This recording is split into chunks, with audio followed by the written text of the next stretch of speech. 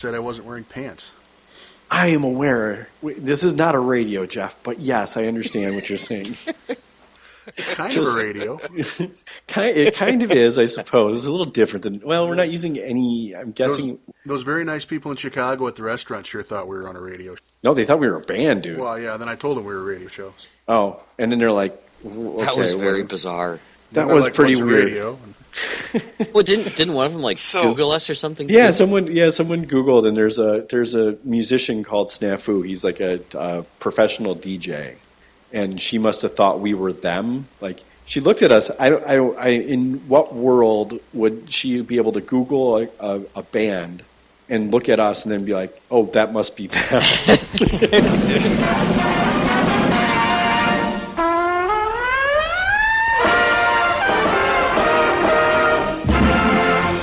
Snafu. Situation normal. All fouled up.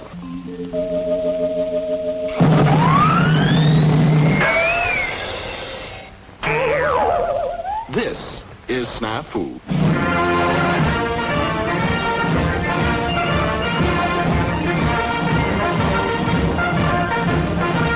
All right, welcome to another episode of Snafu. Tonight we're going to talk about the Germans and have some hobby updates and a couple other things. Tonight with me is Jeff. Mangafee. Dale. Hey, guys. And Pat. You got to make him go last. Hey, how's it going?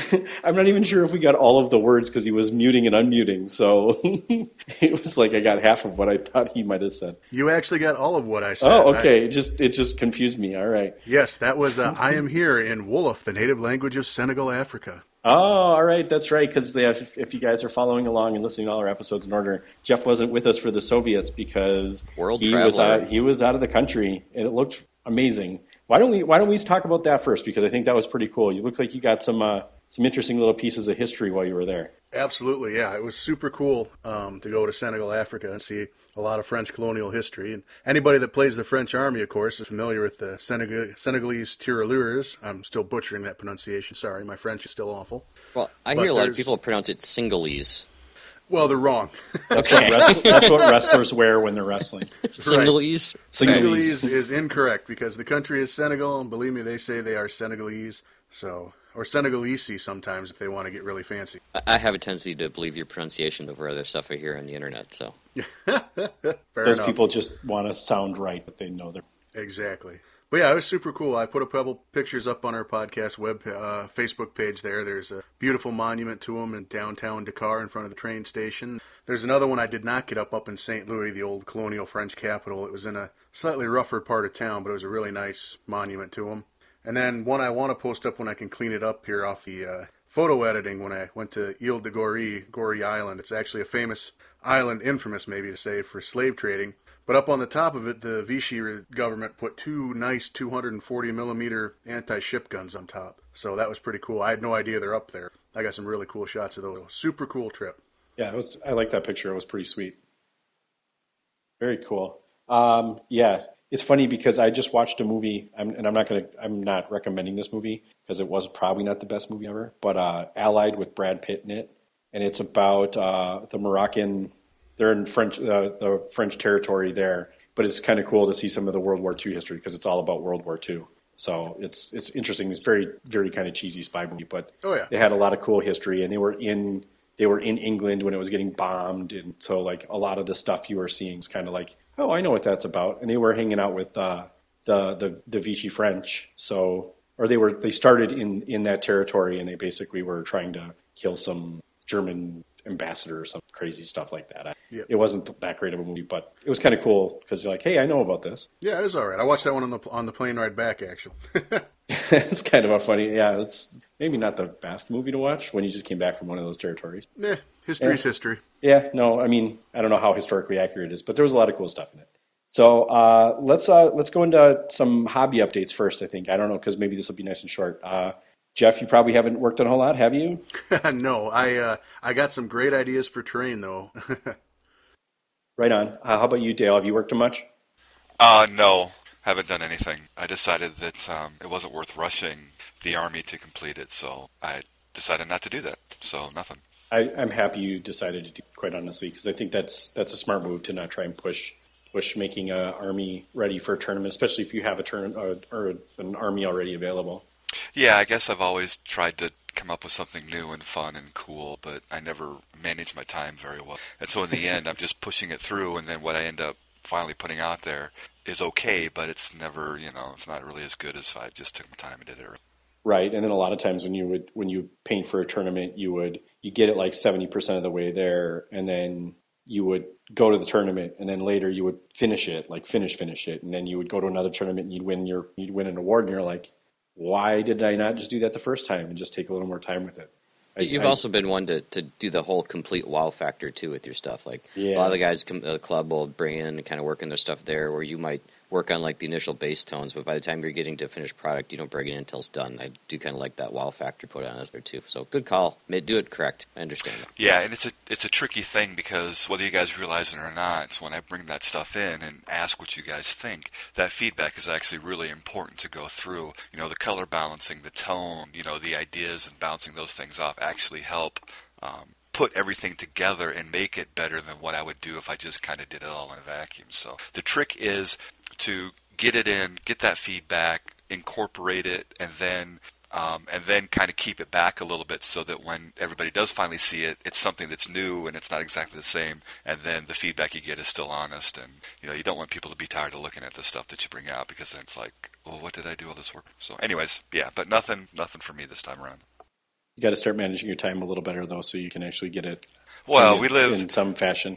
We live in great times where there's so much to do, and a lot of diversions and lots of hobbies. And you got a lot of WoW content. Yeah, again. It's not always that. Actually, it's very rarely that. So I just finished playing most of Mass Effect, the one. So I get to put that one. Yeah, and you got season tickets to the soccer team. Well, I can't remember their name now, but Minnesota United, United. Yeah, they have the best crest in soccer, maybe even professional sports. Unfortunately, they probably have one of the worst teams, but that's how it goes. There's going to be a lot of people that may disagree with you on whether or not they have the best crest. It is a very nice logo, I will say, without a doubt.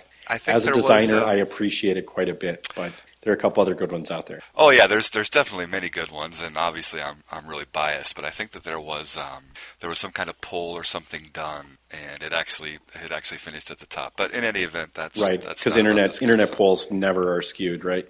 What are you talking about? That's real people that are submitting actual results. Mashing the button 7,000 times, but it doesn't matter.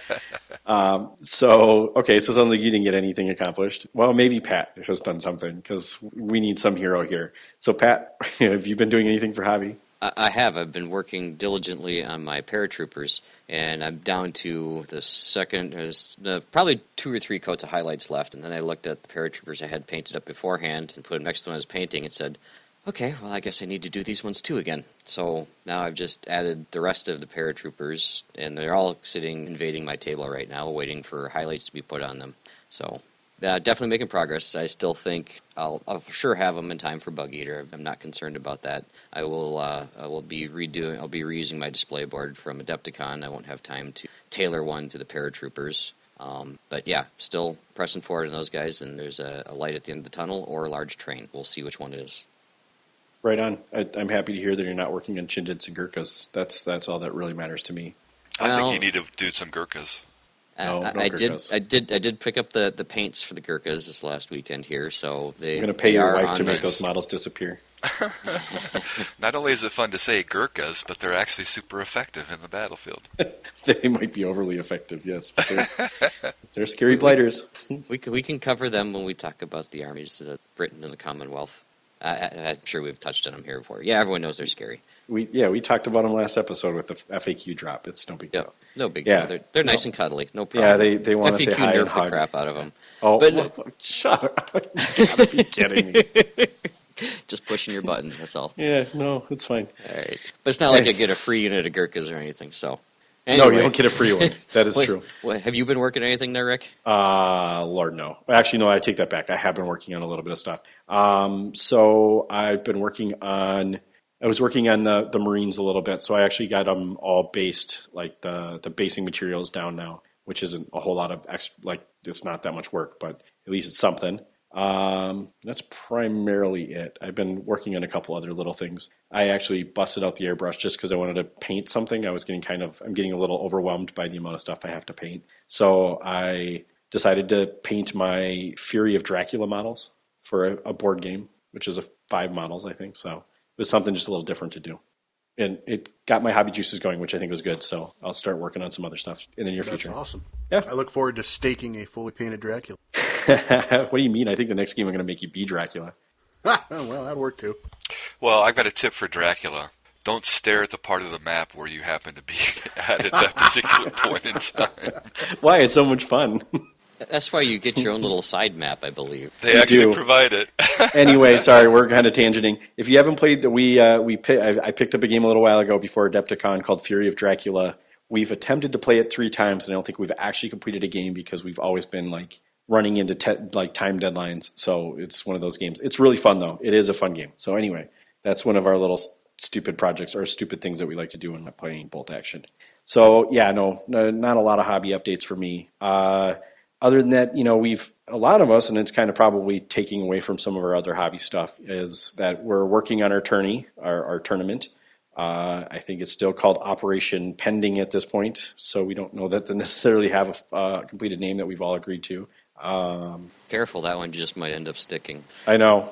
It's starting to. Yes. Although there's lots of names we've thrown out that I don't mind. So I think we're working on it. So I think we've agreed on a point level. We have to have agreed on a point level at this point where it goes live. We're recording Sunday evening, and it apparently goes live tonight at midnight for registration. So it's 1,250 point single platoon, 3 games, Axis versus Allies with custom shenanigans. I don't know. What do you guys want to tell them about this? Pro-nanigans. Yeah, good. They're all good shenanigans. There's nothing bad. Jeff, Dale? Jeff, you want to talk a little bit about where you're at with the scenarios? Do we have any ideas on that? And we only briefly I gave my impressions on where I felt you were at based off of what we talked about when you prior to when you went on holiday. So where are we at now with all this? Sure. Well, I have a confession. I haven't had time to listen to your guys' latest podcast, so I don't know exactly You're not missing much. About. No. I didn't think so, But, no, so we're going to have a set of scenarios going for the main Axis versus Allies people and a sideboard games where there's objective base that'll affect the coming rounds. So there's going to be some interesting linked scenarios where the outcome of each round is going to affect the next rounds, affect how the games go. So there's going to be some cool stuff in there. I'm trying not to give away too much in the scenarios yet because I'm still finalizing a few things. These other 3 gentlemen and some friends at the gaming store are going to be guinea pigs for me while I hammer out the final detail. So these guys are going to look forward to playing some really weird games of Bolt Action. I test a few things. You're just trying to test different elements of scenarios and not the actual scenarios themselves, right? Correct, yeah. I just need to see how certain things work with each other.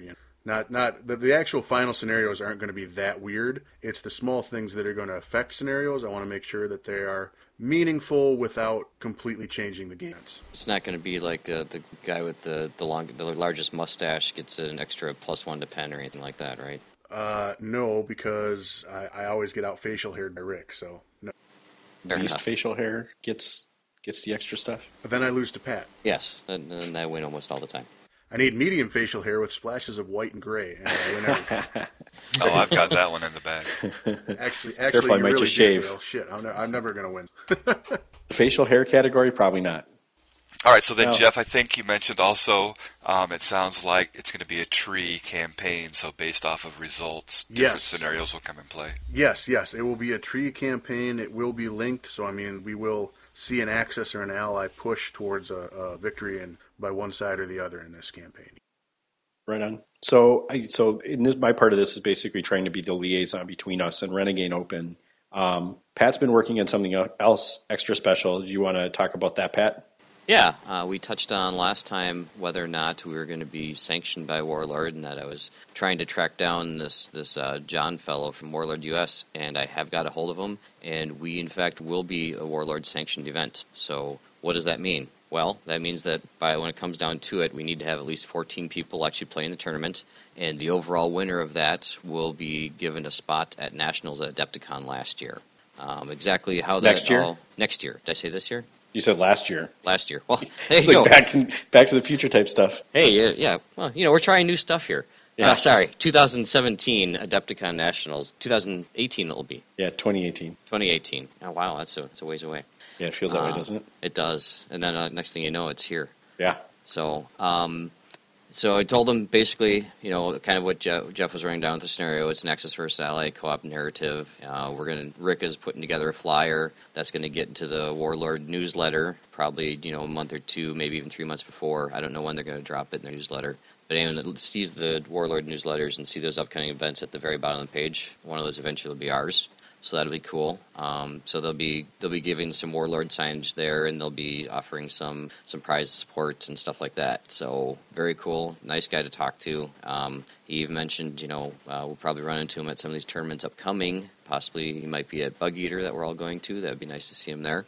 We might even be able to coerce him into coming on one of our podcasts sometime this summer to, I don't know, talk up Warlord and maybe go through what actually happens in his end of tournaments. I think that would be cool to hear. We'll see how all that comes together. Sweet. That sounds it's great, awesome. man. Thanks for tracking that down. That's awesome. That's more than I think any of us expected. So it's pretty cool to get some backing. Yeah, well, backing from Warlord is nice, and now I'm working on trying to get some sponsorship and prize support from other companies and stuff like that. So we'll see how that goes next couple of weeks. Hopefully we'll have lots of prizes to give away because that's kind of the nice thing about this is it is a charity event. We have still not quite nailed down how we want to do the Toys for Tots stuff, but we'll as a group we'll collectively try and figure out how to make it happen. So I don't know if there's anything else that So we've talked about the tournament, we've talked about the hobby. Now it's time we talk about our campaign because I'm super psyched because I might have won my last game. Sorry, Jesse. So, why don't we, Jeff, why don't you throw us through Are the last results two not scenarios? in for your last game yet? You might have won? No. No spoilers. No spoilers. Spoilers, I'm alluding to. Snape kills Dumbledore.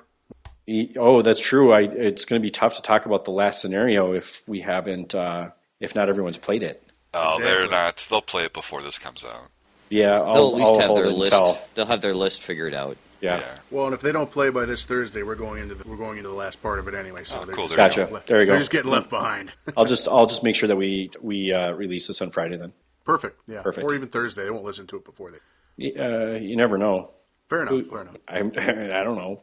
And if they do, more power to them, I guess. Well, they're generally honest guys, and so just ask them. Did you hear it? Generally, that's the best Ask 'em part. not to take the stuff, the high Anyway. impact stuff, like Rick did. Anyway, I did not take anything that I would not have taken otherwise. I wrote my list like a month ago. exactly. Okay. So anyway, did. do they have anything from the last game? The bridge scenario? Did they get that in the last podcast? I apologize. We didn't talk about that. Okay. We didn't talk about any campaign updates. Yep. Okay. Yeah. So Not without you, Jeff. Oh, well, thank you. So, I told these guys they're my guinea pigs. So one thing I wanted to test to see how it was for victory condition is controlling an objective through weight of units. So not just order dice next to an objective, or not just having one infantry unit sitting on an objective, but weighing it by the amount of points you have holding objective. So more expensive units usually are more elite and better equipped, and seeing how that weight works towards controlling the objective in the center. So we had the Battle of Amiens, and I know I'm mispronouncing that, and I apologize to all our French listeners there that my French is awful. This is part of Fall Rot, which is the second push of Germany in France. And this battle was representing It's a bridge. Rote. It's pronounced Rote. That I know for sure. Okay, well, my German's also terrible, so I forget how to say apologize either. So My sorry. English is actually pretty bad, too. Yeah, really, I should probably just pick one language and learn it, but I've never actually gotten around to I that. think that's pretty much damn near impossible to. No Why kidding. be awful in one language when you be multilingually awful? That's what I'm There you saying, go. right? Just be Yeah. offensive to all. Right. Well- That is the right way. That way they'll all know I'm American. Anyway, so this battle is representing a bridgehead scenario where German attackers are trying to push their way through the final French fortification line there as the French desperately try to hold on to the middle and southern France. So the scenario setup had a river running across the entire board with a double-wide bridge in the very center of the board, and you won the scenario by having the most points worth of units within 12 inches of the bridge. In retrospect, I should have shortened that up to 6 inches because 12 inches from a double-wide bridge is actually a fairly large area. But, we learn these things as we go. So I think that was a pretty fun scenario. However, the Axis really dominated that scenario. But that might just because they're better players, or Rick didn't play a game of it. One or the other. I thought Rocky won his. He's an allied player. That's true. Yeah, I forgot. Rocky did win his on a beautiful, beautiful Pegasus bridge board provided. Thank you. Can't wait to get some good coats on that stuff. Yeah, it was super cool. Now- That's actually the perfect size. Now, to be fair, and no offense to Miles, he's brand new. He's a brand new player. Rocky was playing Miles, correct? Yes. Okay. Yes. All right. Not saying that's 100% the reasoning. No, Just no, saying. but it also makes a Rocky's good point. pretty new too. Yeah, does- I was just going to say, it was like Rocky's 5th game, maybe. So Yeah, it makes a good point that anybody that says the Japanese army is point and click with charges is inaccurate, because it was like Miles' first game, and if it was point and click, he would have still won that game. To be fair, he had to have them all cross a bridge, right? It's like he's pretty funneled in. Well, yeah, Rocky played it well. Okay. And even towards the end, Miles did have an opportunity, but it's just, it's one of those things. So I think the real big thing that Rocky did right was he drove his Sherman right up to the bridge, right on top of the objective, and just parked it there. And Miles had 3 opportunities to shift it and wasn't able to, so then it just became a real struggle. So it was fun, yeah. And the Axis the Axis players probably did better because I didn't play the scenario. Unfortunately, my wife was out of town and couldn't make it work as far as gaming. I think the one day I was going to play it, I think some people didn't bring their stuff with them or something. I don't remember exactly, but as it is, it was no big deal. Yeah. So anyway, it was a really interesting scenario. I again, my favorite thing about writing this campaign is what I learn, post-script. Because in my head, I have an idea of how every scenario is going to go and how all my victory conditions and special woes are going to go. And then I give these things to the guys to get out there in the field with them, and they never work exactly how I think it's worked. But I always learn a lot, which is awesome. So that's pretty cool. play testing. Wow, I wonder if anyone else knows about this. Yeah, right? But I would say some of these scenarios have been very unique you've done a good job of borrowing from other game systems. Like, I know you picked one up from essentially War Machine, and I thought it was a very fun scenario, and I'd hope to see that one again in the future. I know that, but it was a really cool scenario as far as bolt action goes. Yeah, well, it's a long war. Believe me, you'll be seeing these again. It's fair. I don't want to have to make you keep writing new scenarios forever. No, but the thing is the early war is good for hammering these things out, because if I make that mistake late war where somebody can park a tiger on the bridge and okay, that's a bad. So, I really like what I'm learning from this. Sweet, right on. Yeah. So that was the first one. Yeah, and then we had the second one, which I kept secret, which is when there's going to be a rule that could be exploited if you know it ahead of time, I keep that scenario in my back pocket and I bring it in on paper and I hand it out to the guys that are going to play. And this one in particular was, since the Axis dominated the bridge scenario for the most part, represented the Axis and Allies forces. They're fighting. You have the regional governor for the Paris district trying to decide if he should declare Paris an open city and just say, basically surrendering the capital to the attacking German forces, or if they're going to continue to fight. And it's based on who gets to the regional governor's mansion first. So you're playing on a 6x4 board the long way. And both sides' deployment zone is in a 6x6 inch, the corner of the board is a short edge, a far short edge. And they've both got to advance down the board and have an infantry unit occupy that building at the end of a turn, and then they will win the game. So, of course, if you load up with lots of trucks, that makes this kind of skewed and unbalanced. But if you don't know about it and you have all infantry, or you bring tanks or mortars or artillery pieces, they're effectively worthless for this because they're just so hard to get in position to do anything, and they're non-scoring. So I was trying out that one to see what a race game would look like down a 6x4 board. And actually, I think it worked out pretty well. You'd have to ask the other players what they really felt of it. But I was pretty pleased with how it played out amongst the players. Yeah, I don't know that Jesse was totally keen on it, but that's because I brought a truck. I had a truck and I had a road 4 inches from my deployment zone, so I basically got a truck onto the road first turn, or the first turn I was available, and then basically I was 2/3 of the way across the board the next turn. I'd like to point out that in the scenario sheet I gave you, the only road is supposed to be in the exact center of the board, running the length of it. So you should have had to not been in your deployment zone, had to come all the way out to center of the board to get over. Oh, it probably wouldn't even have mattered then, because I could have still gotten on the road for that turn. And yeah, but you would have taken another turn to drive the 48 inches on the board. No, it took me 2 turns. I didn't have a road in my deployment zone, so I could have made it onto the road first turn and then done the same thing. True, and then he's got to be aware of that and try and put pins on that truck. Yep, yeah, and he unfortunately his tank failed to come on the board the turn that he really needed it to come on the board, and then it was too late. So yeah, and that happens. So he also, to be fair, he also had a truck with a unit inside it. He chose not to bring it on, which I thought was like a really silly mistake on his part. He should have just brought it on. I'm like, it would have been like a drag race to the building. Sure, and then one of you's got to hold that building at the end. We know how Yep. bloody close combat is. So. Yep. Yeah. Oh yeah. Yeah. It would have been an interesting fight, but Yep. as it was. Yeah, as it was, I think it was interesting. I really like that we're starting to get enough train buildings where we can have nice buildings representing the objectives down the road. That makes me happy inside the table. Yeah. Please forgive us. We didn't take pictures of this weekend. This week we all kind of forgot. So Well, we're all too excited. We'll get pictures next week because I'm sure some guys want to play this. there you go. Yeah. Hopefully they will. It was fun for me, especially given the fact that the unit that I wrote up a thing for you, so I got some kind of free upgrade. Was the unit in the truck, and they ended up jumping into the building real quick, and then they blew up Jesse's tank. So, like, technically, I won the game turn 2, right? So I had a unit in there, and he had nothing that could contest it or get me or dislodge me from the building. So I won the game on turn 2, and I'm like, well, that's lame. And Jesse was like, yeah, it took longer to set the table up than it did to actually play the game. I'm like, yeah. I'm like, you want to keep playing? And he's like, yeah, let's keep playing. Let's just shoot at each other. And so we kept playing, and we tried to keep getting the building. And so he rolled his tank up there, did a bunch of damage to my unit, and then the GBR 39, or is that what it is? GBR 39, I think. I believe that's correct. The grenade launcher that they got that I upgraded or got as a free upgrade, which was totally awesome, decided to take the tank out. So I felt pretty good about that one too. That's all. Yeah. So yeah, it was. I had a great time playing against Jesse. I think he was a little frustrated that I won so quickly. Yeah. Well, you got to pay I think attention. surprise would have been wiser. Yeah, I think he kind of saw me do the thing with my truck, and he's like, "Oh crap, why didn't I do that?" And I'm like, "I don't know, man. Well, I should have done that." Like Truck Central. Well, so part of the scenario is that you can only bring 2 units out a turn, right? So Jesse Yep. Jesse brought a unit out, and I'm like, okay, I bring my truck out with a unit inside it, and he's like, "Oh crap, I didn't think of that." And I'm like, "Yeah." I'm like, "Now I'm going to haul."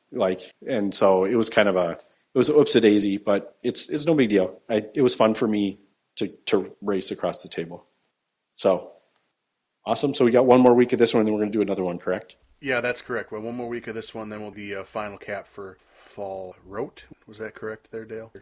Yes, rote is Rote. red. Excellent. See, I do try to learn things occasionally. You don't just keep calling a BAR a bar? Right, I don't do that. Yeah, that's just me and my thick head, right? Unless you got Yeah, a couple that's martinis. I'm drinking a homebrew stout tonight. It's actually, it's almost, I want to say it's almost 9 months old, and it tastes delicious. What were you brewing this weekend? I brewed a honey kolsch, so we'll see how that one tastes. We'll see. This is an experimental beer.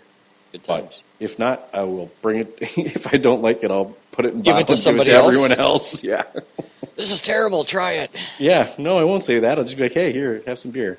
Everyone's like, gee, thanks. Especially in Minnesota. They're like, and they'll drink it all too.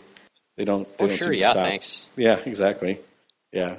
All right. Well, I don't know Dale if and I there's- had a slightly different result. We didn't. Oh, yeah. Neither one of us. I mean, Dale and I squared off in the same scenario too. Neither one of us had any vehicles, but both of us had motor teams, which we collectively and separately decided was good to bring those out first because we each had spotters with our mortars. And of course, with the order dice, you can either move the mortar or move the spotter. You don't get to move them both. So we wanted, rather than take 2 turns to get the piece that, as Jeff pointed out, really didn't weigh well in this scenario on the board, we did. Do you So guys it have was- forward deployment? Did you use forward deployment? We were actually talking about No. that, Jesse and I were. No, there's no No. forward deployment. No, This one. so you And couldn't- no outflanking. Okay, Correct. that's an important because if you got a spotter and you got to put them up the table, and Jesse and I were joking about that. If we had snipers or even spotters, just racing him to the mansion, just like put him someplace Well, and the just spotter keep moving is not forward. an infantry unit, I don't think. Yeah, Oh, so it's there is true. infantry. Yeah. Oh, Yeah, but he's a mortar. He's medium- part of an infantry. Yeah, medium mortar counts as infantry. Yep. Okay. Yeah, fortunately, the scenario writer was available for questions, and he quickly clarified there was no advanced deployment. Yeah, that's the only way you can play the race thing because otherwise, yeah, you just run your sniper in there real fast. Yeah, it worked Cool. out well. So I think the big thing was I actually had one more infantry unit than Pat did, and that seemed to it kind of greased the wheels of me getting forward. And when it came to reserve rolls, none of my infantry units failed their reserve rolls, so I got them out, and they started making the trip. So it went well. Yeah, and I had I had my veterans. No, it was one of my regulars failed getting out of like one of the turns, like early on, so I was like automatically like 12 inches behind the race down the board. Right, so that put me in a position where I could cover the advancement of the others, and then at the end of the game I could choose, because the idea is not just to occupy the building, but you had to occupy it and hold it through the turn. And so with the counter charges and everything, I got my unit in and had enough of a buffer and eliminated his units that I got it there in. So plus he failed an order check on an advance roll. Well, and you chose between getting in position for the building or pinning or getting a couple pins in that unit, and that turned out to make the world of difference. Yeah. So it was close right up until the point where I lost. Yeah.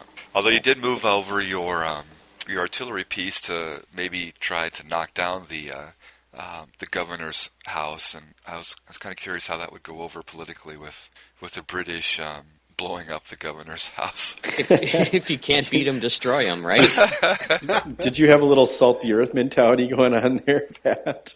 If I can't have it, no one can. That's kind of what I was thinking. Straight. Well, I was thinking that was the only chance. That was like my last ditch effort to try and push. If he'd had like a smaller unit, or his unit had got reduced down to like 2-3 guys, I could have done D6 and possibly gotten a couple guys out of the building. That was my last ditch Hail Mary effort, which I never got the ball back to make that pass. Yeah, I ended up moving a full unit of 12 guys into it, and there wasn't enough on the board to eliminate all with a perfect rolls even. Well, there's something loud going on in someone's background. Yeah, my daughter and my wife are yucking it up somewhere in the other part of the house. So awesome. Yeah, no, I think your game looked a lot more thoughtful and slower played anyway. I don't know if it was more thoughtful, but our game lasted for a very short period of time, and then we just started blowing each other up. I think we both had like our mortars left by the end of it. Like we had nothing left. We just kept going until everybody got destroyed. I think Jesse might have had a unit left too. I don't know. It was pretty bloody. I will say the one thing I got out of that game was I really liked the motorcycle machine gun and the medium machine gun together, like holding down an area together. That actually makes it kind of scary. It's a good little suppression piece. Oh, good to know, because I've got my my airborne Jeeps with twin machine guns that I'll be testing out. So it's kind of like the same concept there. Do you know it works? Yeah. No, twin MMGs is probably better even. Like 4 dice better against yours, because you get 6 on yours, correct? Right, correct. We'll get into that in a second here. Sure. Yeah. Well, I think we talked about MMGs and their use.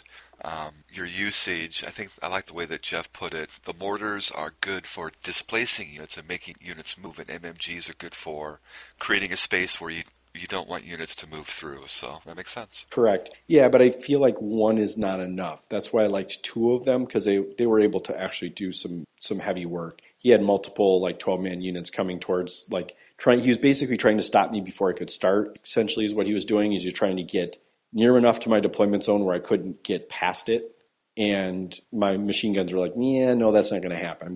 We're gonna melt some faces," and that actually did the job. Interesting. So instead of heading directly to the objective, he was trying to cut you off to he was trying to slow me down. Okay. Right, he was trying to slow me down.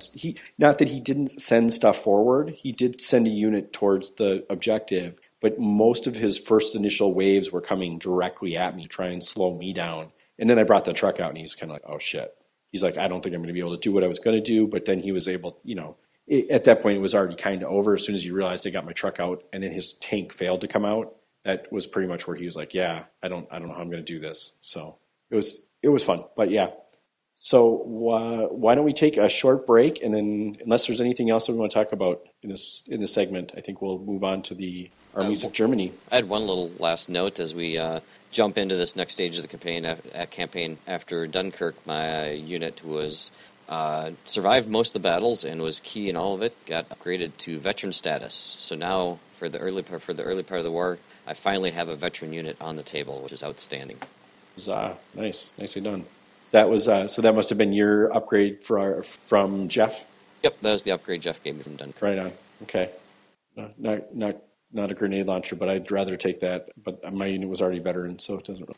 Yeah, this like the Axis armies came out ready to fight or something like that. So they have veterans and some experience, and all mine are all just regulars. My only option. So now I actually got some vets on the table, which is awesome.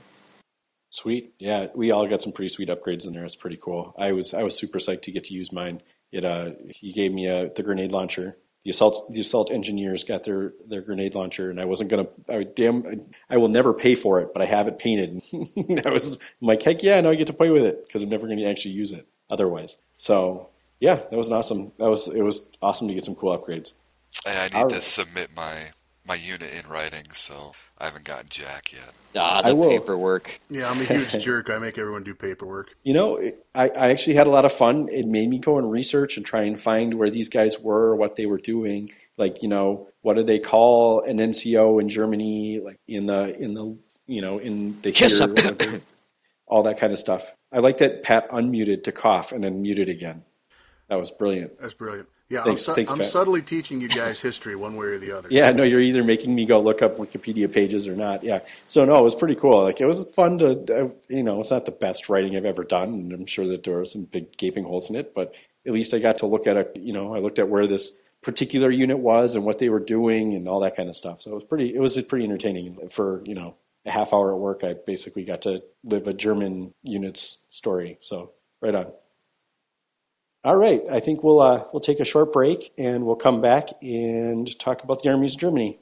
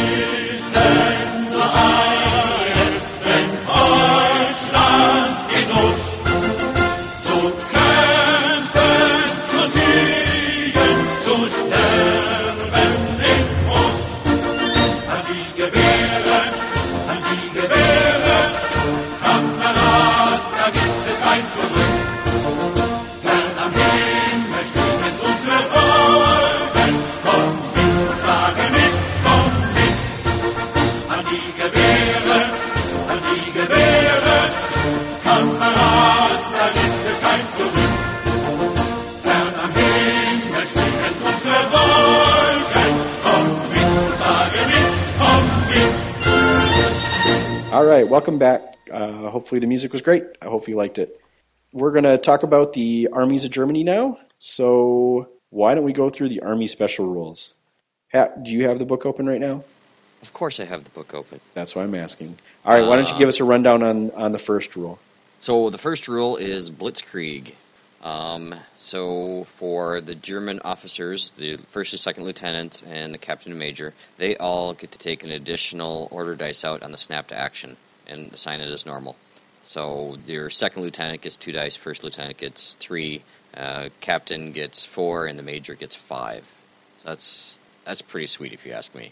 It's Not nice. insignificant. No, I mean you can even if you're doing your army on a budget and just run a second Louis, you're getting 2 dice in your snap to action.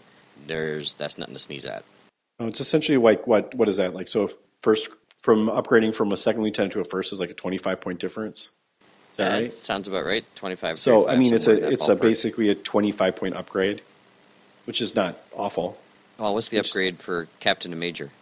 A lot. Is it a lot? I think That's it's like 50. 40 or 50 That's or 40 something or like 50. that. It's a lot. Yeah. Yeah. It's a lot. It's a significantly 5 different thing. dice. 5 dice is ridiculous. But the problem is that when you buy him, you probably don't have 5 units you want to activate at the same time because you spend all the points on that keep guy. in mind that captain major also have 12 inches of range for snap to action. Right. I'm just So- saying you aren't going to have any points left over for anything. Well, no, you're probably playing a 1250 or a 1600 point game. Probably not a 750 or 1000 point. Yeah, I wouldn't necessarily see him at 1,000 points, but you're right. Probably at 1250, you might start seeing him Perhaps come at out. 1250, if you're a single platoon, you may consider it. Hint, hint, hint, hint. Hint, hint, hint. Yeah, you might start seeing some fun toys at tournaments if we do it that way. Anyway, well, we might touch on that again a little later because I actually had another thought about that. But Anyway, so yeah, even your first lieutenant, you're looking at possibly snapped action like a 30-year force, roughly. yeah. Ordered Yeah, to I mean, third. essentially, yeah, you'll do 3 units depending on what they are. Not insignificant. I think, like I said, I think it's like on the low end, it's a 25-point upgrade. On the high end, it's a 40 or 50-point upgrade. If you take the captain instead of the major, you at least you're essentially always getting that one extra snap to action, which I think is worth something. But I'm a huge fan of this rule. I mean, you can really, really, really, at a critical time in a game, seize the initiative with, and that extra dice for it is just. Well, let's say if you had the highest level in any other army, you could snap to action. Was it 4 units? And with the +2 or the +1 on each of the German officers, you might be able to buy 2 lower-level German officers and actually effectively pick up a high-level officer because they can snap to action each other.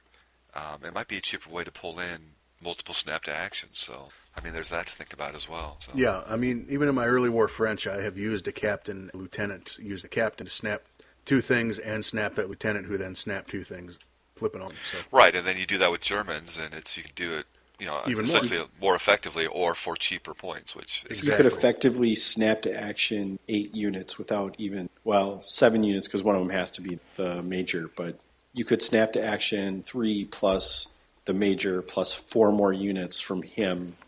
Oh, no, he still get 5. So you get 2 from the first one and 5 from the second one, so it's still 7. Right. Yeah, I mean, the trick is, you have to have the right units in the right scenario. I mean, that's probably overkill. I mean, we'll talk about it later. Yeah, I don't see a lot of circumstances where that is necessarily super good, but sometimes you might want that early game. But yeah, Jeff, do you have the book open? No. Okay. Can you tell me what initiative training is anyway?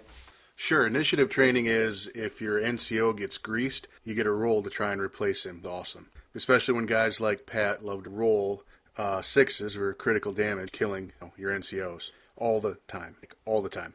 All the time. Yeah. So it's really hard to get rid of German NCO. They only actually remove the NCO on a roll of 1 on a D6. So that's a huge, huge rule if guys are really good at rolls critical damage 6s on you. Yeah, totally. For the record, I typically only do that against Russians. Also true. Fair enough. Sorry, Jesse. Yeah, I just want to point out Jeff knows his rules. Like, just saying, like, you can be asked questions and not even know what they are. Maybe that's just because the German rules are fairly easy and straightforward. Dale, do you want to tell me what Hitler's buttsaw is? I keep saying buttsaw. Buzzsaw. I'm not familiar with the buttsaw. I think that was a tool that Mrs. Hitler kept in the room for him, wasn't it? All right, that was too much. I had a quick comment on to bring us back on track on the initiative training. I really like at the end of this that it specifically says within the rules that if the NCO is successfully replaced, the unit does not suffer the usual -1 morale penalty for losing the NCO, which makes a lot of sense. But sometimes depending upon how far you get into the rules and how much you go back and forth, there can always be some discussion about, but you did lose it. Well, now it's back. Well, does it really count? So I like that they actually said that it does count. They also do say that you don't remove that NCO model, so whatever weapon the NCO had stays in play. Okay, yeah. So I think that's really clean, so I like that. That good rules. Right. All right, so Hitler's Buzzsaw, ZZ or ZZ, depending upon what part of North you're in. Hitler's Buzzsaw. German light and medium machine guns fire 1 extra shot. And this counts for both infantry-based machine guns and the vehicle mount ones. So I like it. And I kind of like... I tend to gravitate towards spam lists, where you take one element and you just kind of drive it into the ground.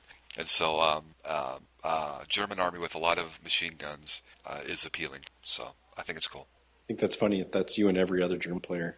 Or, well, there's a lot more assault rifles too. But yeah, no, I think it's a really great rule. It almost makes, I think a lot of other people may debate whether or not they take an MMG or an LMG in a unit. But I think a lot of German players are like, yeah, I'll take that. It's worth it. That number of dice at 6 or at 20 points is actually almost worth it, or is worth it to me. Do you feel that the upgrade with version 2, where they added a shot to just the baseline machine guns, with the Hitler's Buzzsaw on top of that, do you feel like that made this army rule better, or it wasn't really that much of a change?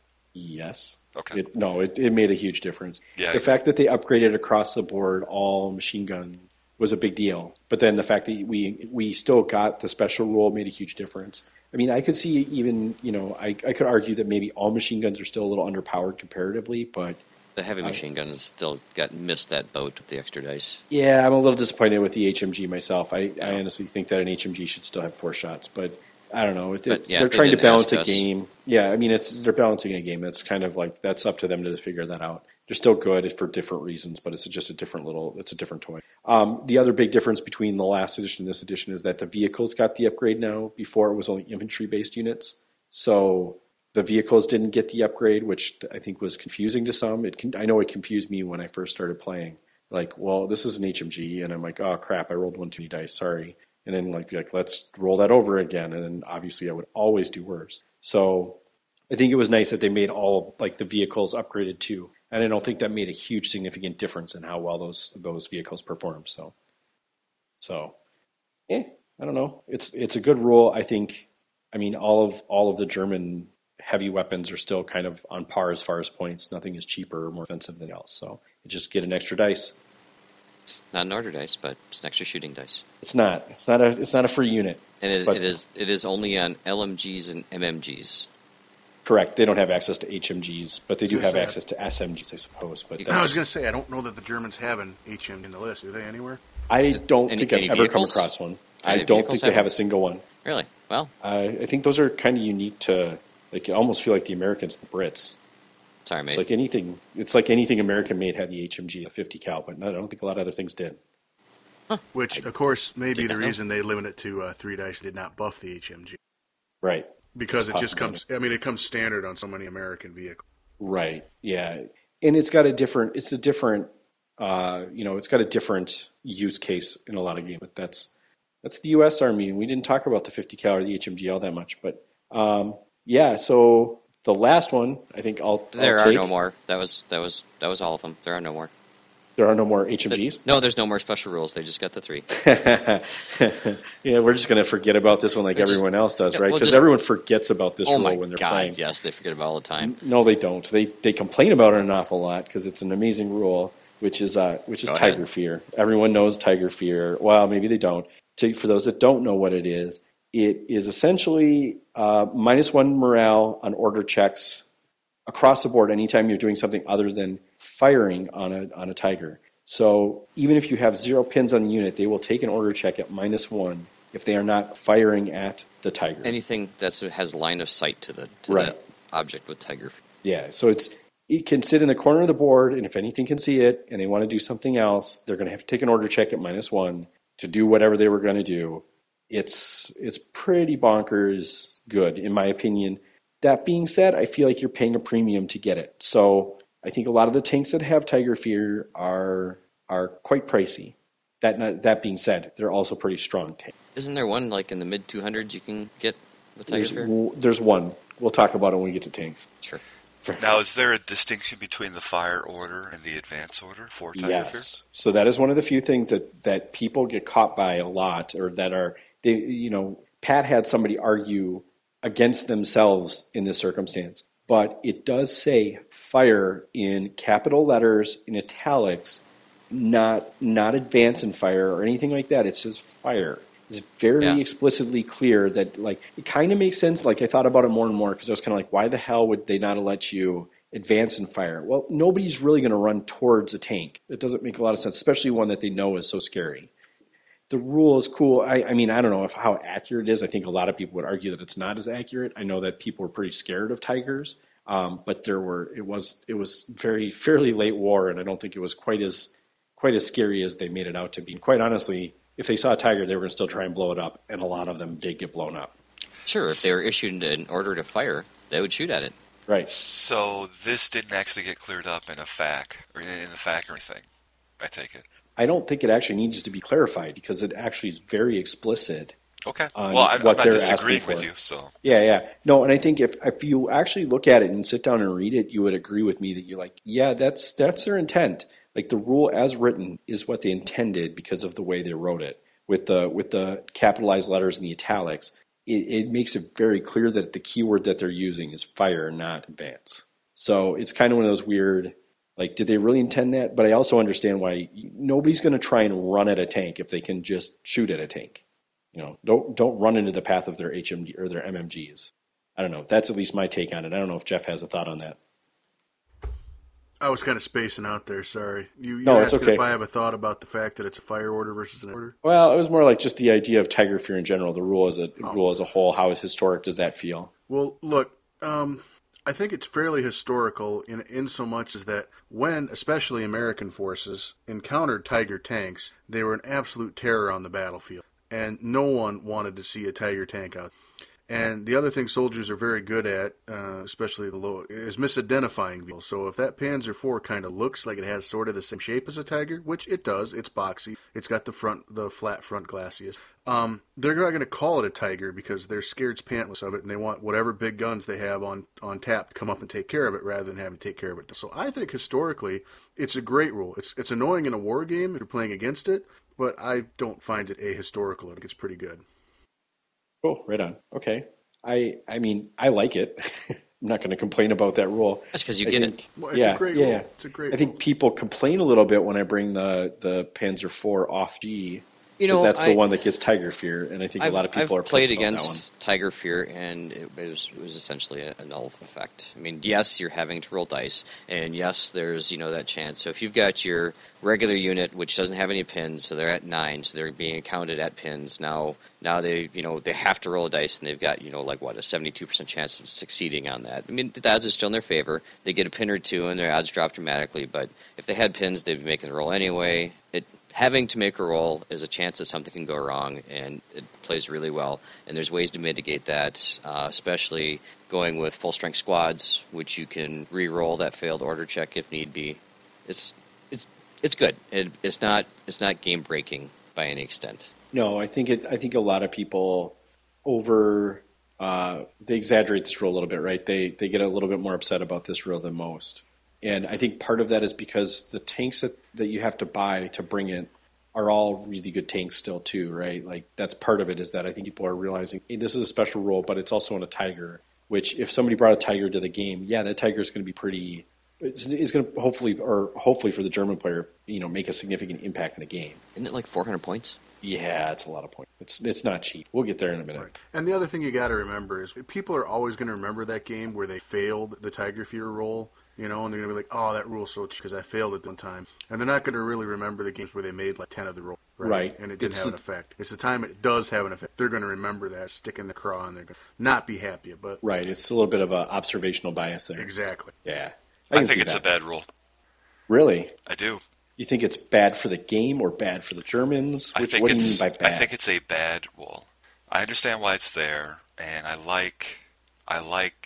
don't mind it being part of the Germans, and it's to reflect the way that, the Germans used the Tigers and the impact that they had.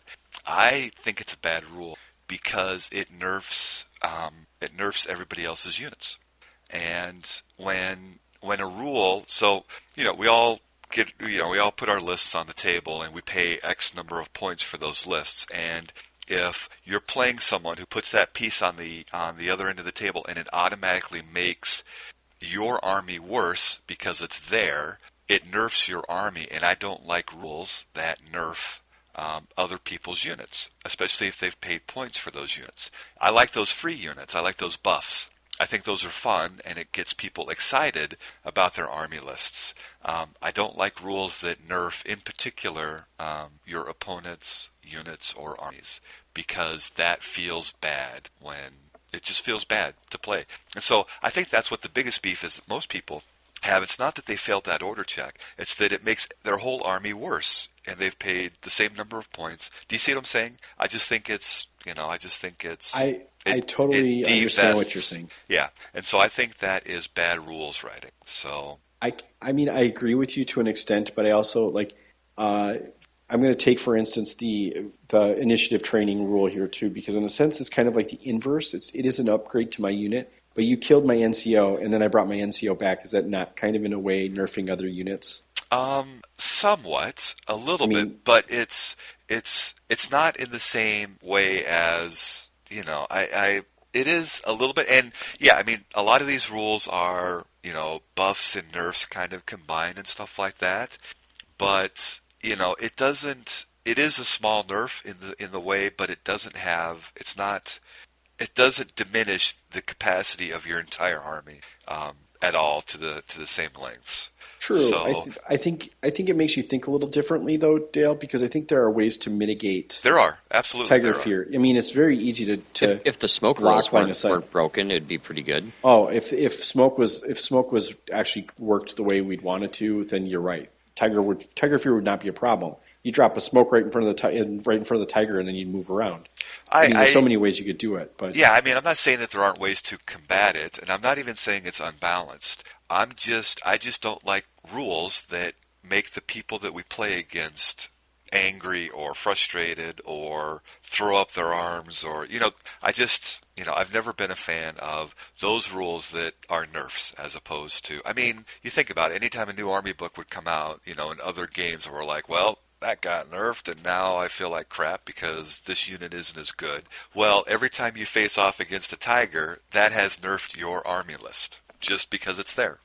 So it's kind of a little bit just in that flavor. And so if I were a rules writer, I would always work the hardest I could to make a rule that buffs a unit or makes the person playing it excited about it. That's all. So how would you rewrite the tiger fear? Yeah, that's the follow-up question. And the thing is having thought about it, I'm not really sure. Make it harder to kill, I'm not really sure.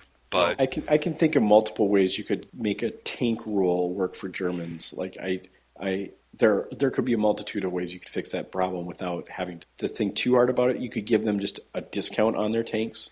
You could make that Tiger a little bit cheaper, and I think a lot of Germans would be happy. Well, but that wouldn't reflect Tiger fear. That would reflect a manufacturing or an industrial their capabilities to have multiple. Yeah. I mean, it is, but it's that's. I'm thinking of tank rules in general. I'm not necessarily saying replacing tank fear. Yeah, and that's the double-edged sword. I say that I don't like the rule, but that doesn't mean that it isn't the best rule that we can get or can come up with. So it's just a goofy pet peeve of mine. So yeah, and I totally understand it. It is an inverse compared to what most of the armies get. I mean, arguably, I would say Pat's rapid fire, the British rapid fire, not Pat's rapid fire, can be just as boring or just as detrimental to your army. Like some buffs are so good to units that it really sucks playing against them. Like you're like, yeah, my unit just got melted by this thing. That I don't know that it makes a difference. Facing Gurkhas, technically that's a buff, but it really is a debuff to a nerf to a unit. Right. So the scary blighters, it's not that they have 2 attacks each, and they're tough fighters, but it's that you lose half of your attacks, and it's that part of the rule that kind of always grinds everybody's gears. It's because I've paid X number of points for this unit, and all of a sudden now it's half as effective in this scenario because of what you brought. Well, that's poop. I don't like that. In the same way that I always had a big issue with Dispel Scrolls. An automatic, nope, you don't get to do that. Well, I paid the points, and I rolled the dice, and I invested the resources, and you automatically nullify that. Well, that doesn't feel very good. So I've just never been, that's just how it is. Says, I think, didn't you take like multiples when you could? No.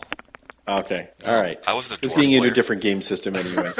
I'm gonna edge in here too, though, Dale. And if we're gonna go with that route on, I'm gonna mention the fact that I feel that way about the bonsai rule of the Japanese army, where normally you can put pins on guys, but these guys just get to ignore pins and laugh about it. Yeah, that kind of sucks too. So to me, every army has something like this. So I don't really find it, to be perfectly honest.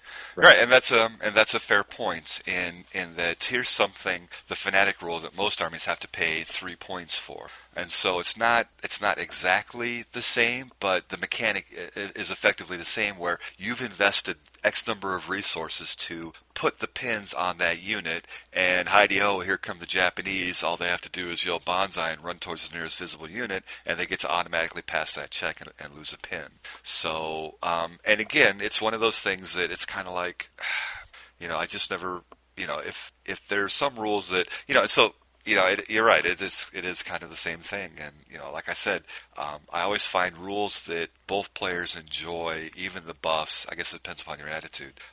Always make for better games, more fun games. You never want to, wrap up a game at the end, shake a guy's hand, and then he's kind of got that look on his face and shrugs his shoulders, and nice tiger fear. I mean, that doesn't feel good for anybody. So, I think there are key points in any game where Tiger Fear makes a difference, but then you could invert. You could look at the other side and say, here's where your special rule made a difference in your game. It goes both ways, and I think that's where people are getting a little hung up on this rule. I think to Jeff's point, there's maybe a little observational bias that people dislike this rule. I don't think anyone is really keen on this rule, and I'm not sure. It essentially adds an extra pin to whatever's going on to it, and that the number of times you've made or missed that order check by one is whether it's observational bias or not, it's a lot. I think there's an important distinction. It doesn't add an extra pin; it adds an automatic pin. So if you have 0, you now have 1. So the extra one, it sounds like it adds on to what you already have, but it's not like that. It's that first pin, whether you have it or not, which means 9 to an 8, like you guys say, is a big deal. 8 to a 7 is a big deal. If you run in a horde of green, inexperienced guys, you're not going to be able to do anything. So I think, and we've talked a little bit about it, and so maybe we should go into what are the best ways to mitigate that, so we can kind of help people get over the hump of how they might be feeling negatively about Tiger. Sure, right on. I mean, that was. To be fair, the penalty only applies to the order check, so it's not like an actual pin. So it's not affecting your ability to shoot modifier and stuff like that. So, right. I think you have to change your playstyle a little bit towards it as well. One of the first things I can think of to help mitigate that problem is bringing your lieutenant and using your lieutenant in a proper way to try and protect whatever piece of your army you need to do that, right? So now if you've got a first lieutenant, you're adding +2. So as long as they have less than 1 pin on them, they're going to be checking at full morale no matter what. So yes, they're still going to have to take the check, but that's kind of the nature of it. And Pat alluded to something else that could fix the problem too, is taking full man squads, right? So if they haven't taken any casualties yet, then being able to re-roll that test is at least something. So you can, buff your leadership or your command and try and make it so that you can re-roll that check. Those are two things that I think right off the bat you do to prevent Tiger from being a problem.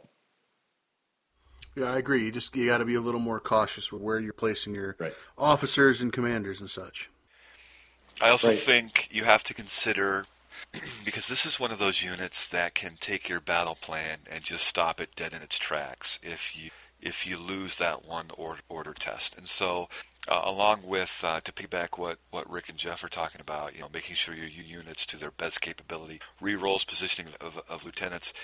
I think that you really need to also think about list redundancy as far as objectives go. And so if you're in a situation where you've only got one unit at this point of the game, where they can capture that objective to win the game, and they fail their Tiger Fear rule, they don't get there and you lose, then you have to prepare yourself, with redundancy, where if that one unit lets it go, then you have to make sure there's a backup there to get through it, so that, and redundancy is the same thing with like the rerolls and things like that, so that's another way about it too.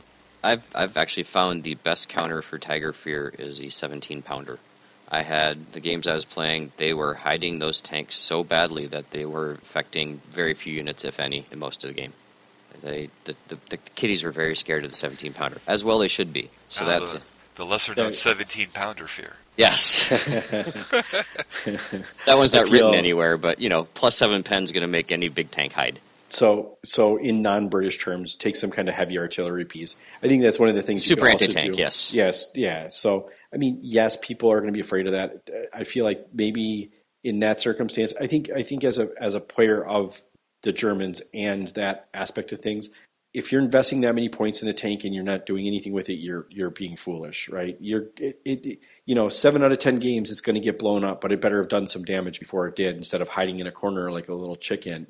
You need to get that tank out there and doing as good as I can attest to. In the team tournament, I had a Panzer IV Offs G, which was Tiger Fear, and we were afraid to move it around because there were way more tanks than we were expecting, and we only had the one, and we always felt like we were going to lose it. Well, if that's the case, then it's not doing anything. Then Tiger Fear doesn't matter. And that's something that, like you said, Pat, if you can scare your opponent, if you have something that's going to scare them, make sure it's in a place where that if they want to bring their Tiger or their Panzer or their Panther into the game, it's going to hurt. You're going to make them have to pay for it at least. You just got to declaw the kiddies. Yep, a little bit. Yeah, so I think we've given you some good thoughts, right, Dale? Do you feel like there's anything else that you like? Well, yeah, there's only one other thing that I think I'd like to add. In previous game systems, as we move from edition to edition, some things will shift sometimes. Going from a true line of sight to, a standard line of sight, different things like that. And because the line of sight is super important here, maybe there needs to be a shift with the boards where there's more actual line of sight blocking pieces of terrain, because that could go a long ways towards mitigating the impact of Tiger Fear. So if you're in an urban board and there are enough big buildings, you can move from building to building, or not in the building, but around buildings, and that would actually allow you to get across the board or into space and limit a little bit of that impact. So I don't know, maybe there's a shift that we need to make as a community to decide, we can't play on an airfield or a desert all the time. We need to, put in some of that line of sight blocking stuff. So maybe that's something to think about. Hey, just keep playing in the desert. Many of those Tiger Fear tanks can just roll through buildings.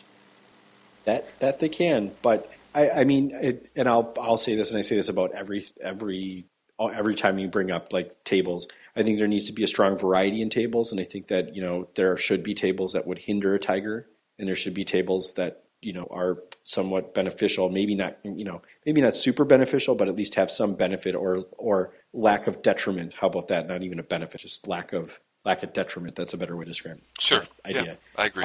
Just a good strong variety between tables, so that nobody tries to bring a list that isn't in a sense balanced. It's you're striving for balance across harmony. So don't make a board with a display perch for the tiger. You're saying right? Yeah. Don't have the catwalk for the kitty. No. Yeah. I think that's the key point. Is just basically make it so in a lot of games we've played. There's a lot of things where you're like, okay, you want to do this, that's fine. You can do it. You're going to have to, in some circumstance or some idea, you're going to have to make some sacrifice to make that happen. It just kind of goes both ways, right? Yeah. And if that tiger is going to be out in the open, then as its opponent, you need to be prepared to make it pay for being so. Right. It's equally as important. There's lots of other tanks that are similarly. The Russians have some similarly armored, tanks.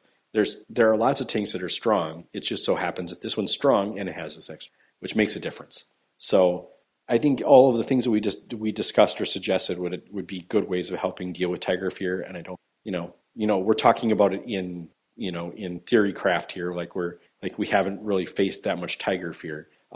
So these are all thoughts, but they, we don't know if they completely all work or if they if there are other ways to deal with it. If you guys have any other ideas, you can post them on Facebook. We'd love to hear what people think, whether or not we're off base or not. Yeah, if you take the fire odor and remove the problem, then that also helps too. You don't have to worry about tiger fear. Right. Yeah, that's the easiest way, is just to actually shoot it off the table. But sometimes that's kind of hard. Easier said than done in most cases. Right. Yeah. Usually your tiger is going to respond in some fashion. So it's kind of, again, it's one of those other redundancies where you have a heavy artillery piece and you might have some anti-tank tech. Your own tank might be able to take it on face to face, but you need to make sure you have both of those things if that's the case.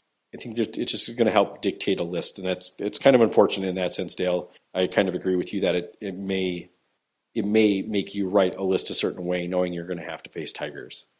Yeah, you have to be, it really is, and it's tough too, because I'm just thinking from a competitive standpoint in regards to a standard tournament and likely scenarios. There's so much overlap that you can build into a list, and this is just one of those things where, you calculate the likelihood that you're going to, have a German opponent. How do you feel about the likelihood there's going to be tiger? And so then how do you build that? And is there some overlap in regards to, if you're building a list a certain way, you don't want to lock yourself into being good in only one way. You have to take into consideration everything else.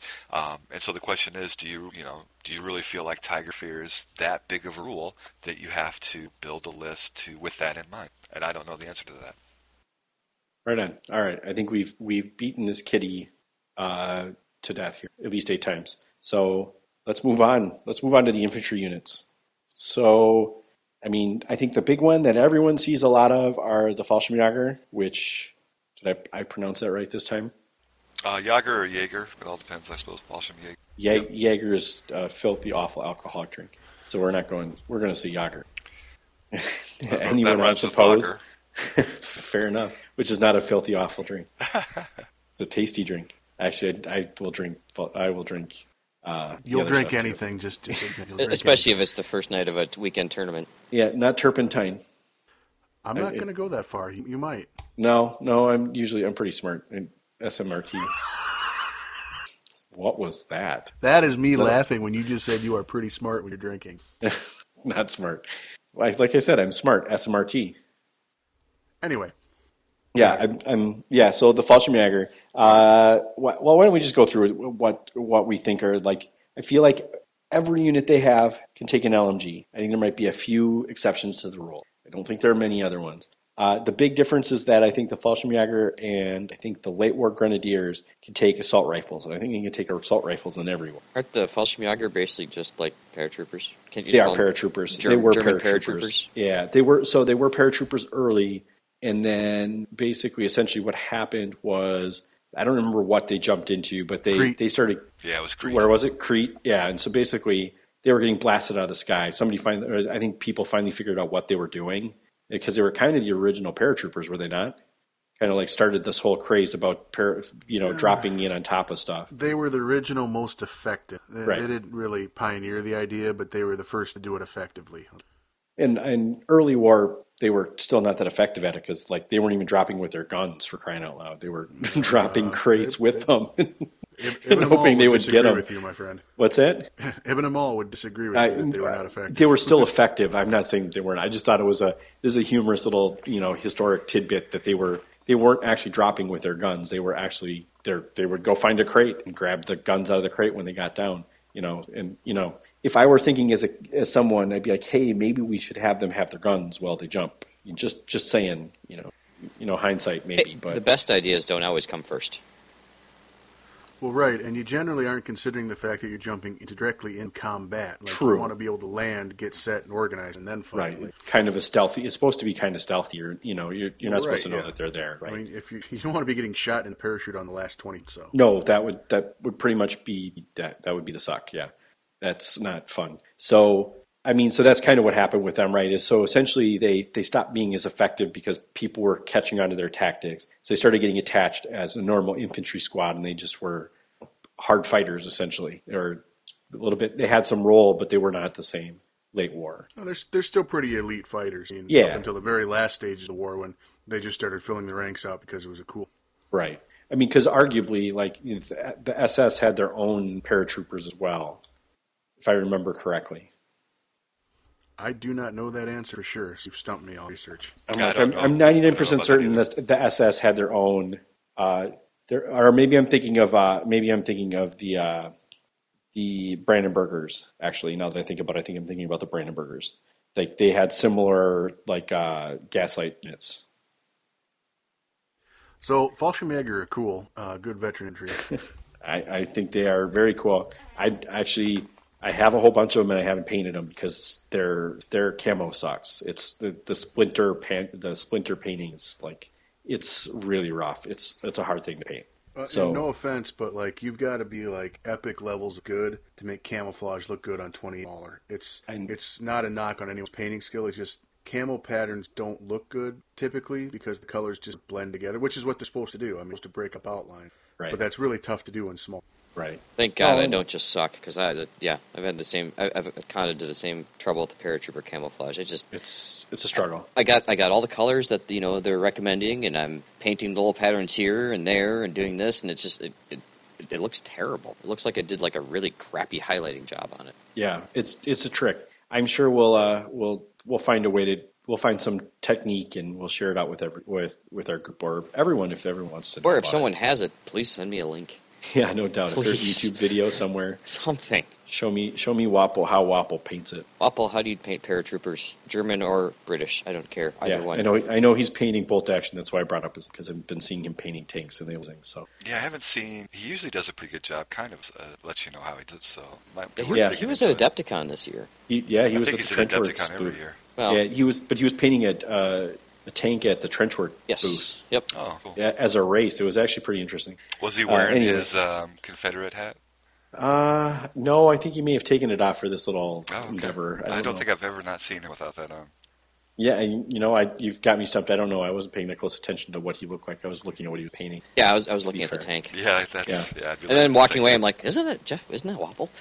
Yeah, I mean, like his voice is very distinct. You'd recognize it away. Yes. Anyway, so that was the Fallschirmjäger. Let's go into the here, right? That's right. Anyone? Here, there, everywhere. This Yeah, one, here. I'm not sure on. I'm not sure. That's probably what it is. It's not hair, but I think it's here. I think it's here, but that's my guess. I don't think they're anything special other than that they can be put on bikes. Almost nobody takes that option. I think it's an intriguing option sometimes, but it's not that special. No, They can- it's a point of model, and so if they're given a run order and the entire distance is on a road, they can go up to 24 inches. But if you give them any other order, or they get shot at, they pitch them and they don't do anything. They have to take a pin. Sorry, take a pin. Or, like Right. I said, if you give them an advance order instead of a run order on a road, they dump them. Right. Isn't that the bicycle rule? Yep. If they receive any other order than run, or if they receive a pin, they must abandon their bicycles for the rest of the. Yeah, but it's just a point of model, and that can be a pretty decisive advantage if you have a road on your table edge. All of a sudden, you can move up 24 inches to the Right. objective. Yeah, cover. it's not a game breaking rule, but I think it's interesting. It's something that I'm yet to try out because I typically am not willing to pay an extra like 7 to 10 points for something that I can only use sometimes. Well, that's what I just listened to 5 different German pronunciations, and I've heard here and hair as well, and they're all from Germany, so maybe it's Dialects? Either way. I don't know. Yeah, could be dialects. I don't know. We mentioned we're not good at these pronunciations, right? Yeah, sorry if anyone's listening from Germany. I think we have a few listeners that are stationed or based in Germany. I'm not sure that We they're actually apologize German. for the aforementioned and that which is yet to come. Yeah, fair enough. So I mean, I don't think there's anything super special to say about the hair. Is that what you said? Hair? yeah. I'd There's stick both with ways. here. Stick with here. Here, I think here's better than hair. Yeah, I It just think sounds 4 weird. of them were here, and the last one was here. So All right, I'll so we're gonna go with here. it's like they're just their sticking basic to it. infantry selections availability throughout Yep. the war. They have some. They get a couple more upgrades than most. They start at regular, go to veteran. You can have 10 of them in a squad. 10? Yeah, you can get to 10. Is 10 as high as you can go for Germany? Yes, in almost every circumstance, I believe that is correct. Maybe till the end when we're looking at the People's Army or the Hitler Youth. So okay. Yep. Yeah, there's a couple inexperienced units you can get a little bit bigger later on, but nothing other than Most are stopped at 10. Almost all of them are. So let's go into the Gershenjager next. I can never say that one. Gebirgsjager. There you go. Yep. Thanks, Jeff. Don't ask me to say it too many times, though. Say it again. Gebirgsjager. Gebirgsjäger. That sounds not German. Oh, that's it German. sounds- That's very German. The way Jeff sounds, it doesn't sound German to me. Oh, okay. There's not enough like harshness to it. It sounds too. I wasn't fluid even for that close in German. my head, so that's way better than I could have done. Yeah, they're cool. They're the mountain troops. Those guys, they're pretty solid. They're another elite fighting force of the German army. And they're your ski troop option. You are into skis. So they're pretty cool. Side note, the Warlord released their new sculpts for them not too long ago. I purchased 2 boxes. An awesome sculpt. And I think there's a couple other companies that make Gebirgsjager sculpts too that are pretty cool. So yeah, big fans of these guys. Right on. And they're able to have some machine guns, and they can have some assault rifles. They get a little bit of everything, right? They can have 4 Panzerfausts, though. That's bonkers. Yeah, Well, late war. These guys you're are getting super late war solid. now. Yeah. Well, I'm sorry. Okay, I'm looking at the late war entries. Sorry. A lot of the late war entries are rife with Panzerfausts. Yeah, that's a good point. And hence why a lot of people play Panzer late war when they're in tournaments and stuff. Sure.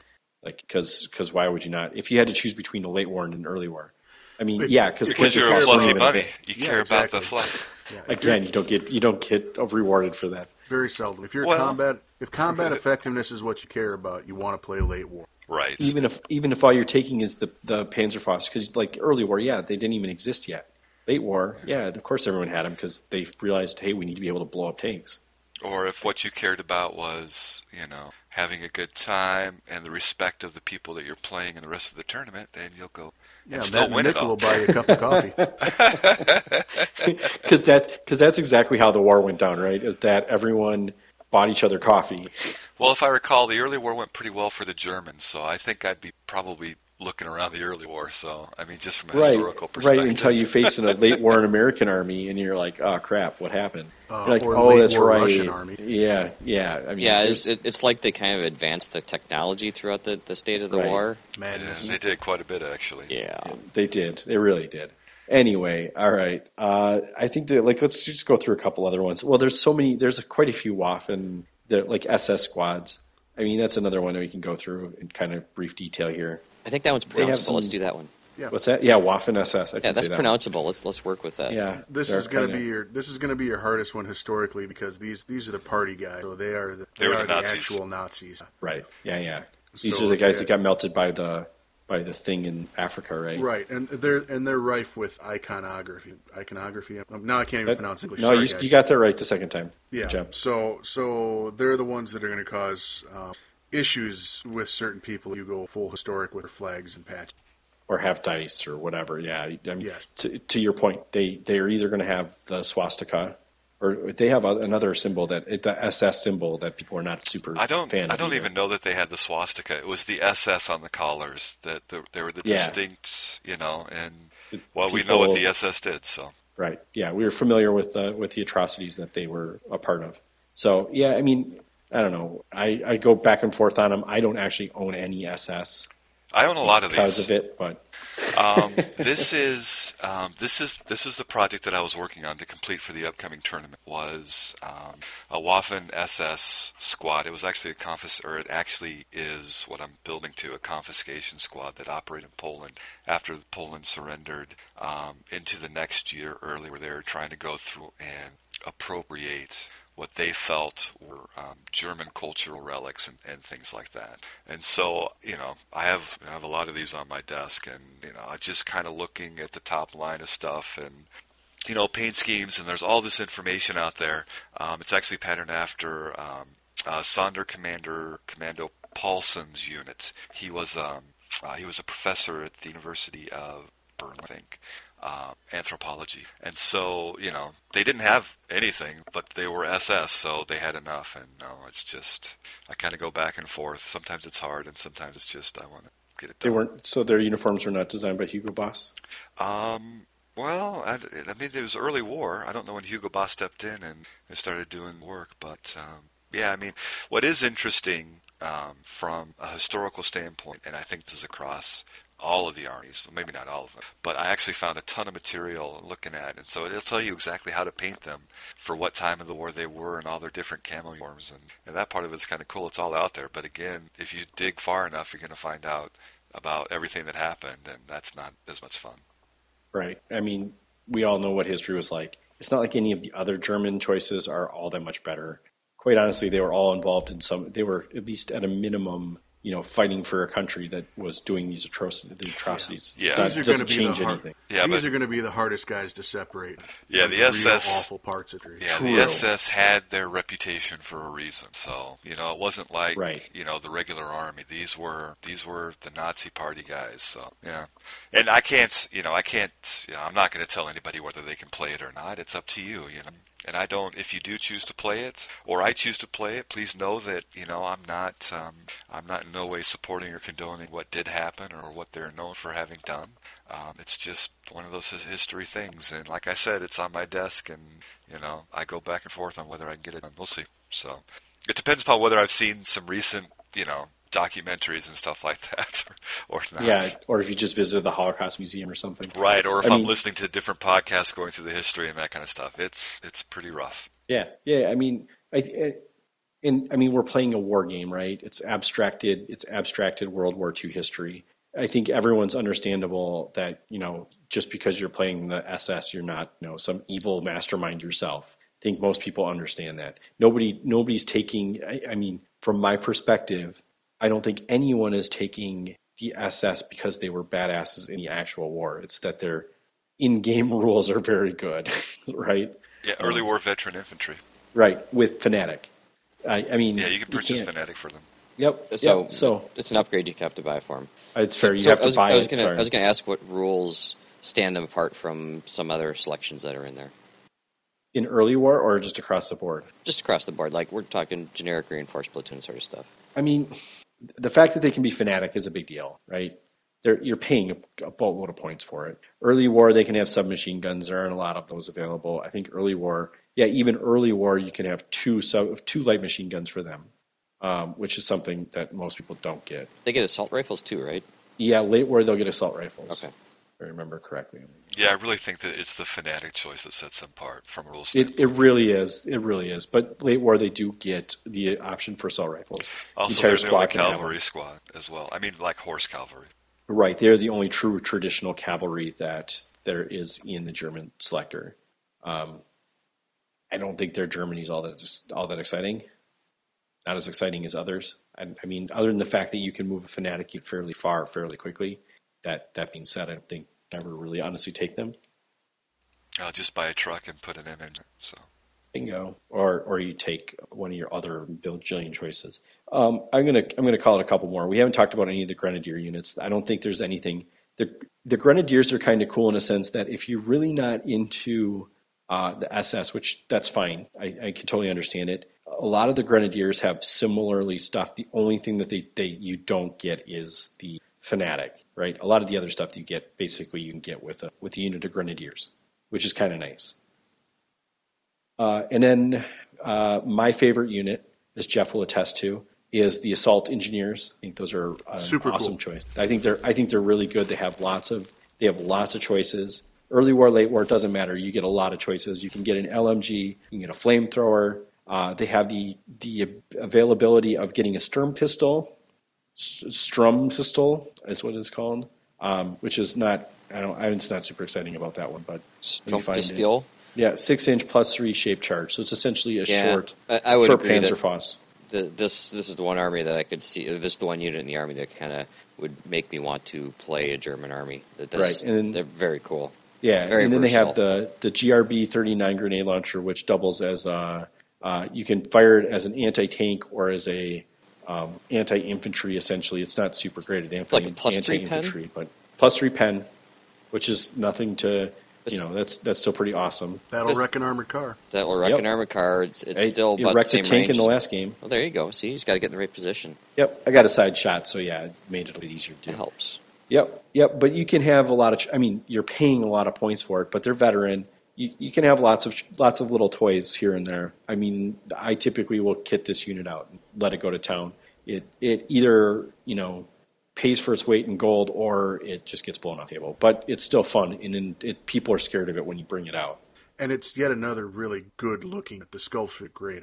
Yes, really I will say it's one of my favorite kits I've ever put together because it's a combination of plastic and metals, and you have lots of little bits to add here and there, and they all have kind of some unique feel to them. The one caveat I will say to that, and this is a big caveat, is that I feel like it says that you get like 20 of them out of the box. That's a crock of shit. You don't get 20 of them out of the box. You get like a unit of 10 or 11. I think I got 11 models out of the entire kit. That's not counting the Goliath. Was this some of the ones that you snipped everything apart and then found out if there was a certain set that with, or was that just the U.S. Army you did that with? No, that was just the U.S. Army stuff. That was me just trying to be very proactive about getting everything cleaned up before I started. So the only other unit that I wanted to touch on, there's a slew of choices in here, but the only other one that I want to touch on, because I think they have some kind of unique rules, are the Brandenburgers. I don't think they made it into the book, but they're the additional troop selector on the PDF. They got some pretty cool rules, and I think that's one of the things that I like about them. Again, Dale's probably not going to like them because a lot of them are actually against your opponent. They're buffing they're debuffing your opponent, or nerfing your opponent. So Brandenburgers, they have two rules that I think are really interesting. One is behind enemy lines. When outflanking, they ignore the -1 modifier. Okay, so that's pretty cool. Then they have they have 3 special rules. This is what makes them so crazy. So they have another one called Sabotage. Enemy units in reserve suffer an additional -1 to the test when they come on the table. As long as your unit is on the table, that's pretty sweet. Ouch! Wow, that's great. Yeah. So that one's pretty cool. Like that one's really awesome, especially against like Americans who normally don't have to take a check. They're going to have to take a check. So does the Brandenburgers, if they are on the table, they give that rule, or if they're not on the table, does it say? If they're on the table. Okay. No, I'm sorry. They don't even have to be on the table for that rule.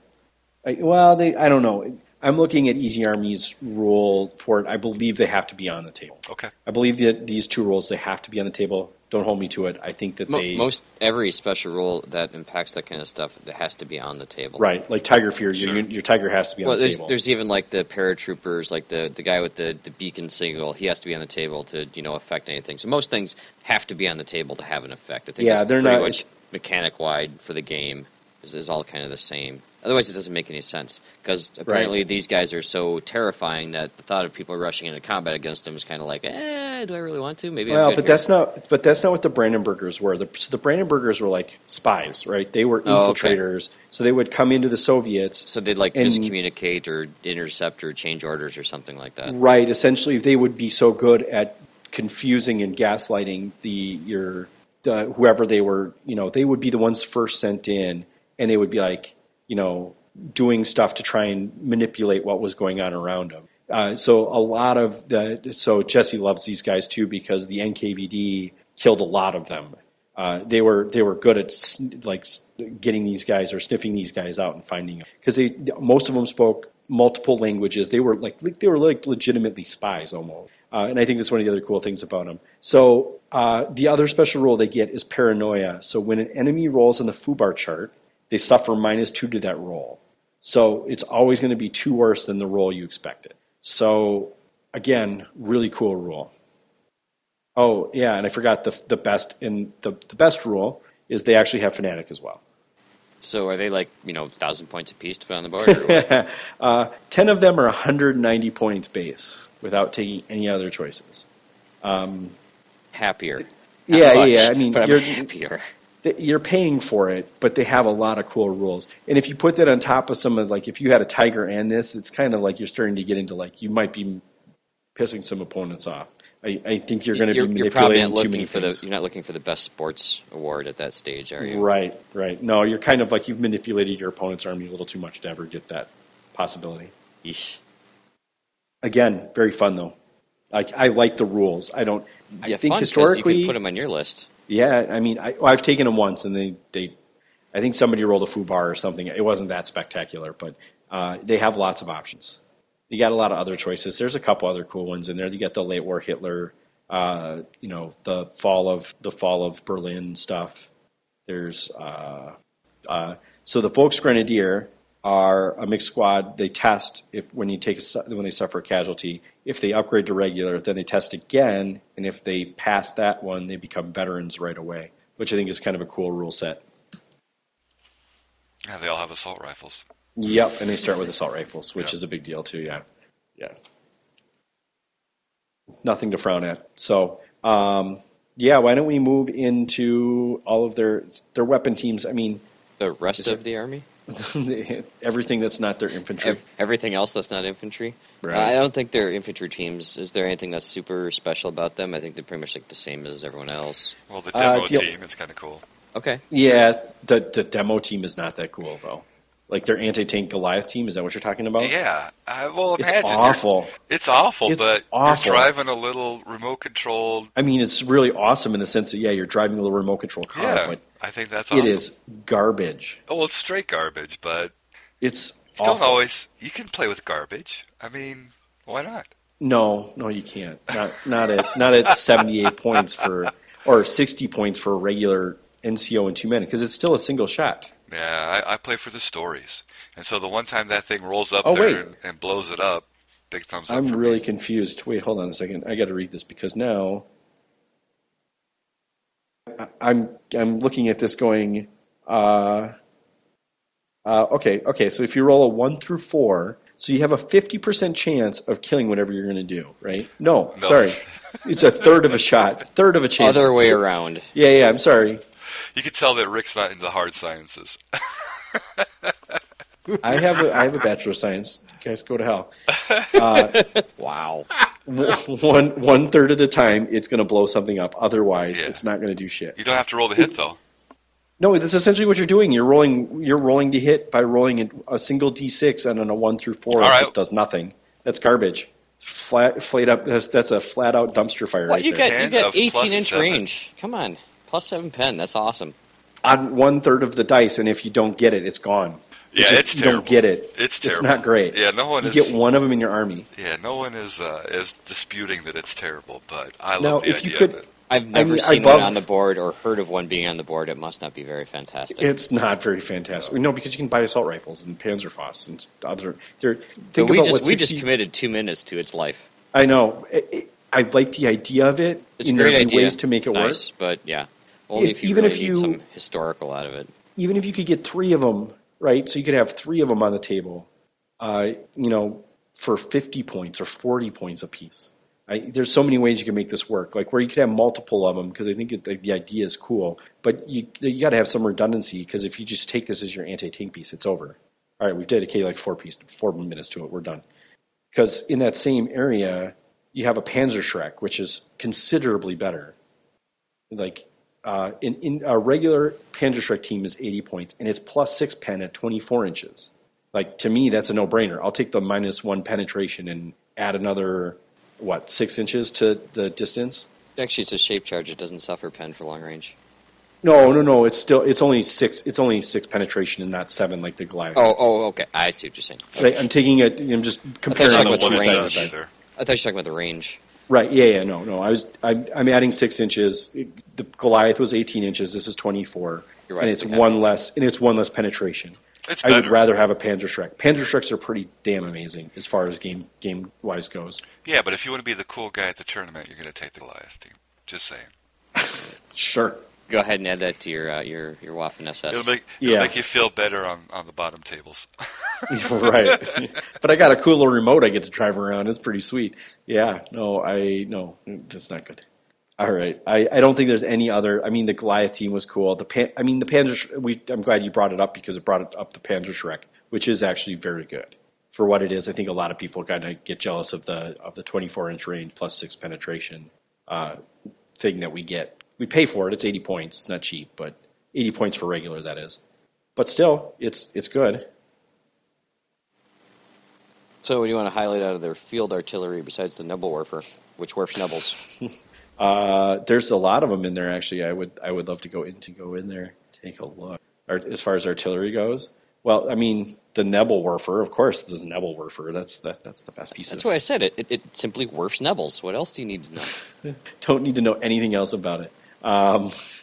It's actually not very good. It's kind of like the Howling Cow. It's a multi-launcher, so it never hits on better. It's really good. It's really good. You just got to think of it as an area effect weapon.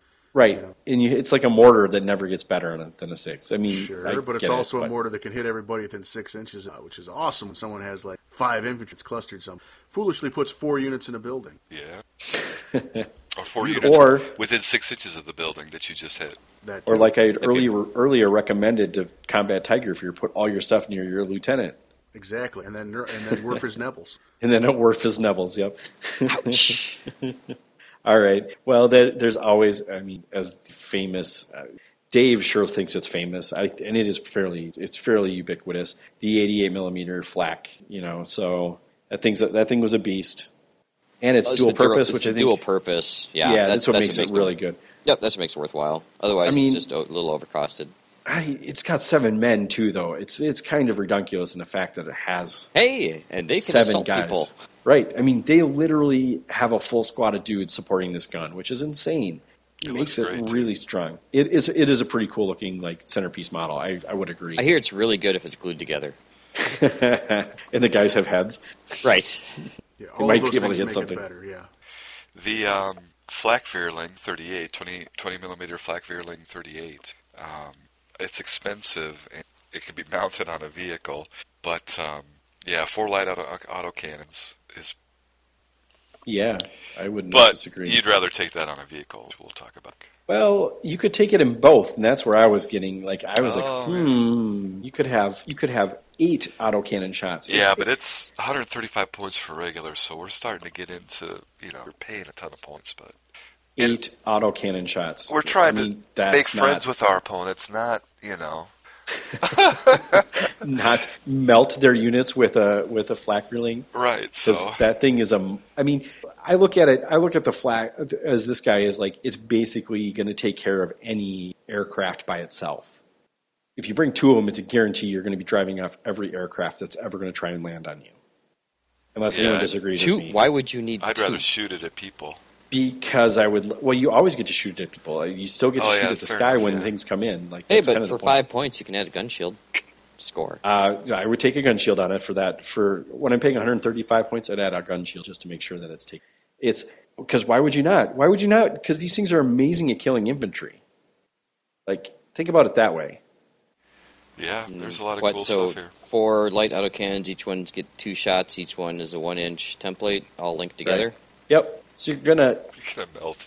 You're gonna melt. No doubling up on targets you're overlapping. So there's 10 guys. You're hitting 8 of them. Yep. You're hitting all 10 of them. But you're doing 8. But you're rolling 8 wounds. Right. You're rolling to wound 8 of them. Right. I'll take 8 wounds. I'm not saying at plus 2 penetration. Yeah. I think I'll take it. Hey, autocannons are probably the most underrated weapon that's out there. Quite seriously. Well, and I think the thing that most are not 4 barrels. I think that's the big difference between most is that this one is 4 autocannons. It's a 4 gun link instead of most are usually 2. Well, and that's what makes it kind of scary. Yeah. Well, there are a couple other ones that are out there. But I'm trying to find the other one. In the German army, I believe the British have one that can have up to 4 autocannons. No, I'm looking for the German bit vehicle mounted one. No. But yeah, like I said, autocannons they're really under advertised, underwhelmed. I mean, people you don't see a lot of them. They're not very common, but they're deadly. That plus 2 pen is just disgusting with that that 2-inch HE template and the little chain gang. I wonder how you could actually make like a template that would actually work, because like each HE template is supposed to be like touching the next one. Yeah. You take 1-inchers, so like your usually the standard size base that comes for 28 meter guys. You glue them touching tips. Yeah. But you can like actually like snake them back and forth too. So they just have to be touching. Well, right? they are circles. I mean, you can rotate them. It's pretty cool. I'm sorry, guys. You're cracking me up here. There's so many opportunities to say so many dirty things, and I'm trying to hold it in. Really, like you've touched tips and you've done all sorts of stuff. It's fun. All right, sorry. Go on. What, do you want more tips touch? Is that what you're saying? Sure. Whatever. So I found the truck because it's not a truck. Nice. Go ahead though. No. Yeah. Well, move on to something else. I think that horse so is dead. Probably. It's the Wirbelwind. That was the one I was thinking of. It's a tank. I forgot. It's an open top tank, but it's got a 9+ armor, and it's got a 4 It's got a turret-mounted light autocannon and a forward-facing MMG. 240 points, little pricey, but it's still... If only it had Tiger Fear. Because that would make it better. Yeah. No, it's interesting, but I don't know that I would ever take the Whirlwind just from a standpoint of like that's taking up your tank slot, which is kind of unless you need to win Warbles. Spot. Right. Which I don't know that you're winning any Warbles. You want to go hardcore. I mean, Warlord sells a Flak Panzer. It's Corleone, which is a Panther with a turret with 2 autocannons. It's not open top, but of course it's probably not, but it looks cool. Yeah, there's lots of cool stuff. If Germans did anything right, I feel like they did kind of innovate on the whole idea. They kind of kept putting stuff on top of it. It's kind of cool. Anyway, let's look at any other artillery we have, because I'm seeing the Panzerbursch. That's another one that's fun to say. Panzerbursch. Bush? I don't know. Panzerbusch. I think that's what it is. You guys are just going to let me keep talking until I figure it out. I'm just going to let you keep saying Bush. Bush, yeah. I was just going to, once again, say we suck at this kind of pronunciation thing. So Busha. All right. Busha. Dale goes and actually looks it up instead of just trying to guess. No, I'm looking at it. It's no fun. I'm very far removed from my years of German, but it's definitely... Oh, you had some German. Yeah. That's where you get to... Yeah, you got it made compared to me. Probably Probably back when there was an East and West Germany. Yeah, actually there were. So right on the wall. All right. It's I don't know. It's super exciting to me. Other than that, it's 50 points. It's fairly inexpensive. Squeeze bore. Yeah, it's squeeze bore, which is the big thing, isn't it? So it's increased by a total of 6 or plus 6 at short range. Holy hell, that's ridiculous. And over half range is reduced by 2 instead of the usual. By 2 instead of the usual 1 to a total of plus 2. yeah, this is weird. I'm really confused by the way that Easy Armies is describing this. No, so it's good at short range and it's crap at long. What it's trying to tell you. Okay, right. So anything, it's just got a 48-inch range. If you're under 24, it's plus 4 penetration. If you're anywhere over 24, it's plus 2 penetration. Is that what I'm understanding? No, it's less than 2. So from 0 to 12, it's 6. From 12 to 24, it's 4. And over 24, it's 2. Right, that's what I said. So it's over 24 inches is plus 2 penetration. Yes. So a total of 2. And then when it gets under 12, it's plus 6. Okay. That's where I missed the total in there. I was like, holy crap, it's penetration 10. That's insane. No, it's only plus 6. Okay. All right. For 50 points. Only plus 6. Only plus 6, yeah. Light anti-tank, run that baby up as close as you can. Yeah, I mean, it's not... 50 points. It's 50 points. It's pretty cheap comparatively. All right, too much time on this. We got lots of tanks. Yeah, good point. All right, so I think that's the end of that. I don't think there's anything else in there that's super exciting. Just your standard stuff. A lot of it's standard. I don't think there's plenty of other things. I mean, quite honestly, the tanks there's a million tanks. This is kind of like the Russians. They made so many damn tanks. They made them from the Russian tanks, for Christ's sake. Yeah, right. Well, that's right. So they reverse engineered them and changed them and made them better. Right, and they'd find the ones that were being effective and actually try and make something out of them. That is to be said. Hold on a second. Sorry, I'm pouring myself a little more beer here out of my keg. So other than your keg, basically they've got a crap ton of tanks, and lots of tanks. Right. Maybe we'll do an episode of we could just take 2 hours and talk about Russian engine tanks. The thing to know is about tanks. They come in all the flavors of the rainbow, from light to medium to heavy to super heavy, and you can arm them with about everything from light to heavy to super heavy. They have some flaming tank action. They have some flaming tanks. The Flammerpanzer wagon. Flampanzer. Which they have the vehicle-mounted flamethrowers are still being viewed as very dirty, I hear. Well, if they still call it dirty now, they need to suck it. Dirty is probably not the right word, but they're still good. Yeah, but they're good. There's lots of other things that are good. So when does Tiger Fear start having an impact? So the first one that I've come across is the Panzer IV Ost-G. GH and J. Yep.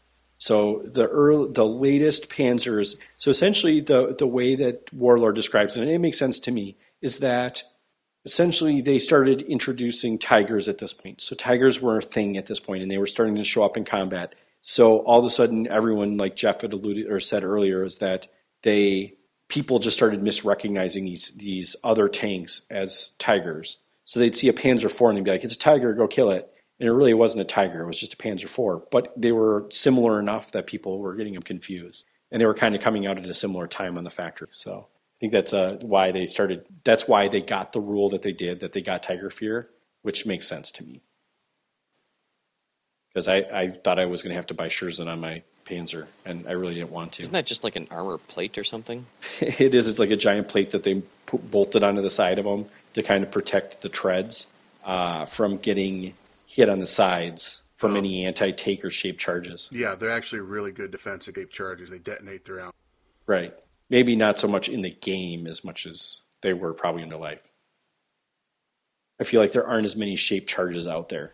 You mean like Bukas and Panzerfausts?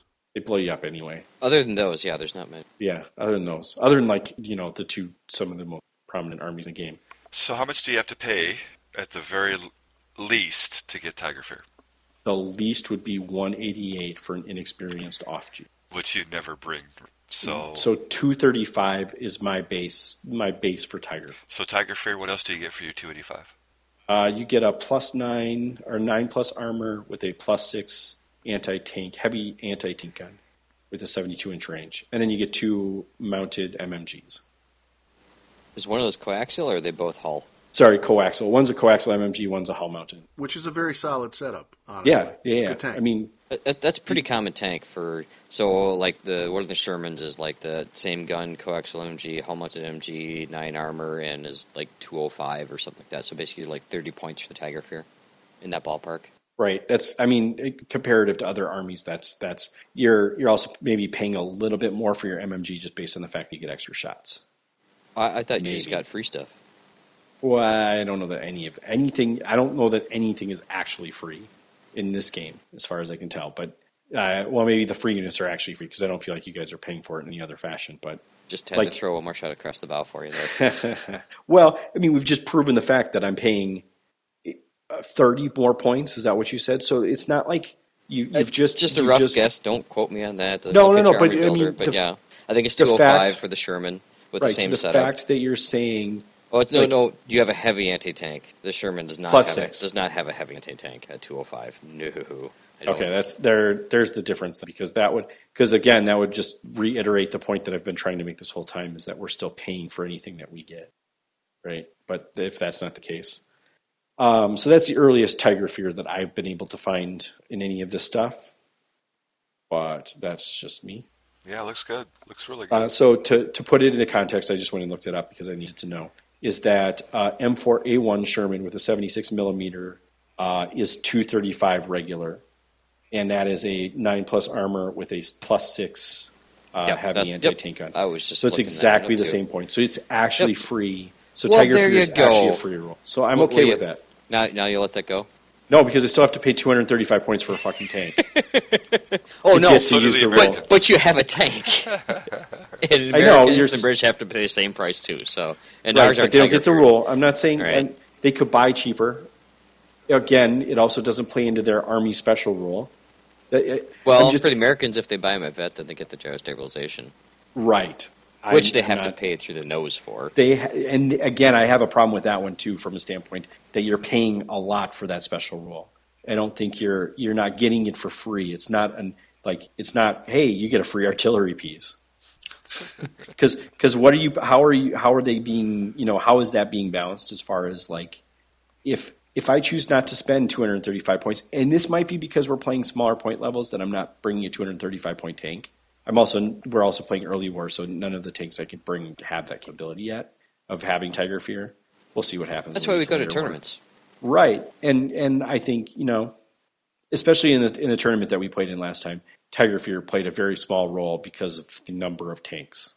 It's a very different ball of wax when you start having, one tank versus another tank. In a single player game, it makes a big difference. So anyway, getting through all the tanks. Let's get through all the tanks. So there's the Panzers. There's lots of Panzers. I actually like a lot of the Panzers. One of my favorites is actually the Panzer III off-G as well. Or is it off-G? Is it the L? I can't remember. Off-G or off-Broadway? So there's several of them. I mean, they're all either A+ armor or 9+ armor, and they all have a +5 tank or a +5 gun, anti-tank gun on them. They're all pretty decent. There's lots of options. There's a couple other ones. Some of them have howitzers. Some of them have, like Jeff said, he said, they literally have just about everything at every given time. Difference between Tiger and the Panther? Tiger and Panther. Or the difference between a Panzer and a Panther. Panzer and a Panther. Well, I mean, the Panzer Fives the Panzer Fives were designated Panthers, and then the Panzer Six were designated Tigers. It's immediately is in our name is armor. The Panther has the 9 armor with 10 to the front. So that's correct. immediate. Also, the Panther comes standard. I believe the heavy, I think, even a super kind of things kind of that way. Super heavy on the Panther. Panther. Yep. Yep. So there you go, Pat. It's the couple differences. So and then from Panther to Tiger is essentially there again. It's an armor upgrade, and I believe it's a 10 or stronger 11? gun. It's 10 all around. The Tiger is. Yeah, it's 10 all around. So if you go to Tiger 2, which is insane, because a regular Tiger 2 is going to cost you 555 points. So that veteran cost is kind of evil. It's very evil. I think you have to take it as a veteran just because of that 666 points. That can't be a It's coincidence. No, I think that's on purpose. So but it's got the Tiger 2 is the Antichrist, is what they're saying? It sure looks like it had a 11 plus armor and a plus 7 tank gun on it. You're like, holy cow, this thing is a monster. That should maybe have more than just Tiger Fear. Maybe Tiger Fear should be all caps for that or something. Right. Yeah, it should be like, this is the quintessential. Super heavy. Whew, damn. And I think is the pintle mounted one that if you shoot it, it makes you open top? Yeah, if you shoot at ground troops with pintle mounted. Yeah, yes. Why would you ever shoot that one in this gun? It's got a pintle mounted MMG, but Lord knows I would never open up the top of this tank. Chase away aircraft. In which case you don't count as open top. Correct. Which is, I guess, a good enough reason in itself. There you go. All right, there's the only time I would ever use that gun is when I'm trying to shoot away. Or if you have the last action in the round. Yeah, I guess you could do that. Mm-hmm. Although I might still shoot the other gun or if it's big and goes boom. If it's the last turn and you need to get some, just a little more firepower. You need to shift a unit or something. Yeah, you need to get something off of something. I can see that. But early rounds, just normal situations. No, probably not. There are very few times would I think about that. Well, it's why a lot of those guys didn't jump out of the tank to be at that gun and excited about it. So it's usually because they had to. Right. Totally. I don't know. There's so many options in here. There's the mouse that everyone nuts over on Warlord for they sold 80 of them for $80 a piece and never actually saw production. Which one? But whatever.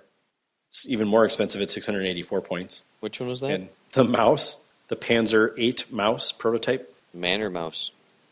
Mouse. Sorry, that was a joke. My apologies. Oh, sorry. Are you a man I'm or German. a mouse? 9! I'm German. I don't have a sense of humor. Well, fair enough. So basically there's a crap ton of tanks. Whatever you want, your fancy's in there, and your point cost is in there too. I think multiple people here have all thought about playing Germans at one point. So, Dale, do you have a favorite tank? No, not particularly. I mean, there's so many, and there's some really big ones, but not a favorite in particular. How about you, Jeff? Do you have something that that you think is awesome? And Tiger One, it's just so iconic to the entire war, and it's not the best tank ever made, frankly, but it's pretty awesome. Right on. Yeah, I'm a fan of the Tigers, although I don't like the ones that have the Zimet. Is that what it is? The weird angled outside armor. It's anti-magnetic. Actually. Yeah. Oh, it's just paint. It looks like it's angled. Not paint. It's like a goop like they put on it. Oh, it looks like to make anti-magnetic because they thought Russians were like magnetic bombs, which I don't know that they really were or not, but once they thought they were, they put it on. Yeah, so it looks like it's like stuff. That's what it is. It looks awful. Yeah. It's like my least favorite aspect of Tigers, and I wish that they would get the ones with the clean line better. Yeah, it looks a lot better. Like they're just wearing tinfoil inside. They line the inside with tinfoil. No big deal. I like the Tigers. I do like some of the Panzers. I like the Panzer IV too, like the late Panzers. I think I'm going to probably pick one up and get I can't remember what they call it. It's like the skirts along the outside of the turret. I can't remember what they call that, but it looks pretty iconic as well. Go back about 15 minutes of recording. We mentioned that name. The Scherzen? Something like that. Isn't that what you're talking about? The skirting? No, the Scherzen are the side skirts. Okay. They have a separate one for the turret that's got a different name. Turret. Okay. Sorry. It's on the turret. It's got an outside. It's got a similar effect though. It's trying to stop the explosive.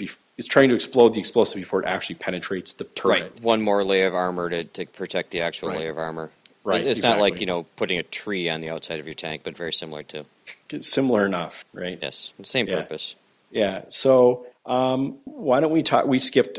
Well, no, we didn't skip one according to the order of operations here. So the last one is the armored car. Well, there's lots of other ones in here, but let's go to armored car next. I think that's another one that, they don't have a million options here, thankfully, but they do have some good ones. Anything with PAK is certainly predominant throughout armored cars, right? PAK. Isn't that all the packs in the armored cars? No, Pack 40, what is that? those are artillery, dude. Okay. Those, yeah, Pack 38, Pack 44. Those are all artillery pieces. What's the Pack 40? Looks like it's got wheels and stuff. Oh, it's an armored I don't half-track? know. It's possibly. Hold on, let me look at where. The Pack 40? I don't even see this in here. Hold on a second.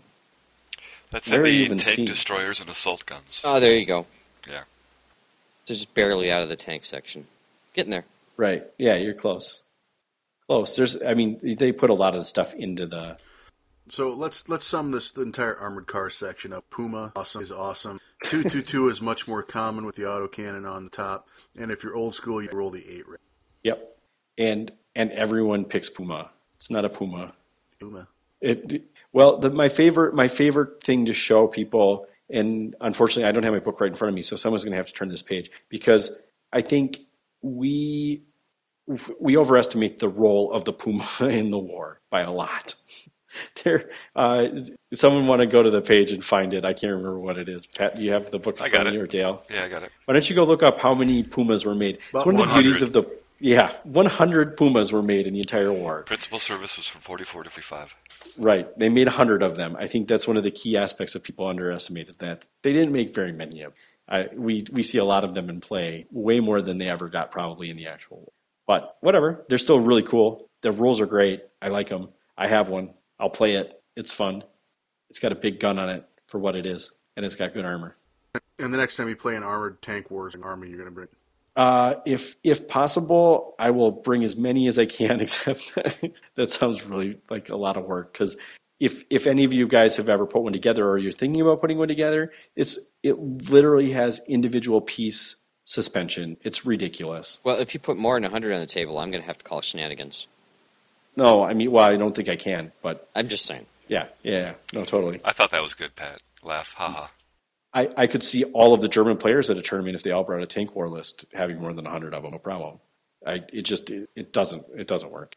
There's also, my favorite one is in here, is the motorcycle with machine gun sidecar. I think that one's a fun 40-point MMG. It's great. There were 40,000 of those. Shocking. BMW motorcycles, I'm sure. I don't know if there's anything else super exciting to talk about. As far as the book and those kind of stuff, I think we've done a good summary on a very large amount of information. Yeah, right. If anyone's still listening to this, but they're pretty hardcore. So. Yeah, no doubt. I'll try and shorten this as much as I can and snippet it down. But Just throw some cold water on it. You'll be fine. It's cold outside. It works. They have an ambulance. That's kind of cool. They do. They have a couple ambulances. I think they can actually take a half-track armored ambulance, which is kind of cool. Yeah, that's correct. That's what I'm looking at. Yeah, they can take the 75 points. Trying to think what it is. Which one is that? That's SDKFZ 251. Yeah, it's got another name. 8. Jeff, help me out. What's that? What are those called? Hanomag. There we go. Yeah, the Hanemags. It's the Hanomag converted to the role of Krankenpanzerwagen. That just sounds awesome. Gesundheit. Field ambulance. That sounds like a punk band in Bill. Krankenpanzerwagen. Yeah, I totally listen. It does really sound like a heavy metal band. That's pretty awesome. All right. I don't think there's anything else to cover. Hopefully, those of you that are going to sign up for our tournament will sign up for our tournament tomorrow. Otherwise, by the time you hear this, hopefully there'll still be spots available for you to sign up. I promise it will be cool. I will make every effort to make it cool, but just really on Jeff to make cool scenarios to make this happen. I promise to probably be there. Wait a minute. I promised to probably be there. There's no promise in there if you say probably. I'm just going to point that out. That doesn't count. I'll keep these guys Well, in line. it's maybe not a very good promise. No, it's not a promise at all. Anyway, all right. You can check us out on Facebook, on Twitter. We do all of those things. We're the Snafu Podcast on both of those. You could go to our website at thesnafupodcast.com. check out other episodes. Do we want to try to get through these questions? Yes, let's do that really quick. Holy cow. Pat, I think, has to get rolling here really quickly, though. All right, first question from Jacob. How many interesting uses for the German Blitzkrieg rule can we come up with? He personally thinks that it's a very underrated rule. And just a quick recap, that's the +1 snap to action. Any thoughts? Right. 4. 4. Second lieutenant, first lieutenant, captain, major. They're all awesome. Use it. I just thought you were going to leave it at 4 and not actually explain anything. As That would opposed to be just great. 9. I thought about it. 9. It should have been 9. I thought about it. I like. There's lots of cool things you can do. Yeah, I like Jeff's, multiple low-level guys snapping action each other. You can't take multiple low-level guys. You can take a first or second lieutenant. You can take a captain or a major. So you take Or a you can captain. take a second platoon. Yeah, Yeah. Unless you take a second multi-platoons, if you want to be that Then you get guy. into some Right. weird shenanigans. Yeah. All right. Well, Not that there's anything wrong with that. No. But you can't compare all of that stuff together, right? That's a little bit. Basically, it the makes it most hard. creative use is to chain snap with a captain or major, and then snap that lieutenant. Okay. Or use the lieutenant to snap the captain major, because you can't. I would agree. I have a couple other ones that I like to throw out there. I would love to see someone do like an artillery pit, like a straight up artillery pit with a command, like with somebody sitting in the back snapping them all to action at once, trying to pin out a unit. So you get a mortar that actually landed. Okay, so you're like, all right, I'll snap to action my mortar, Oh, sure. my heavy howitzer, and whatever else you can think of, your MMG or something. If you could snap to action multiple things to basically pin out a unit before it ever even gets to activate. Right. I could before see it that being has really an opportunity interesting. to clear any outstanding pins. Yeah. Right. Solid. Yeah. It's very solid. Right. So you can go the bottom of one turn.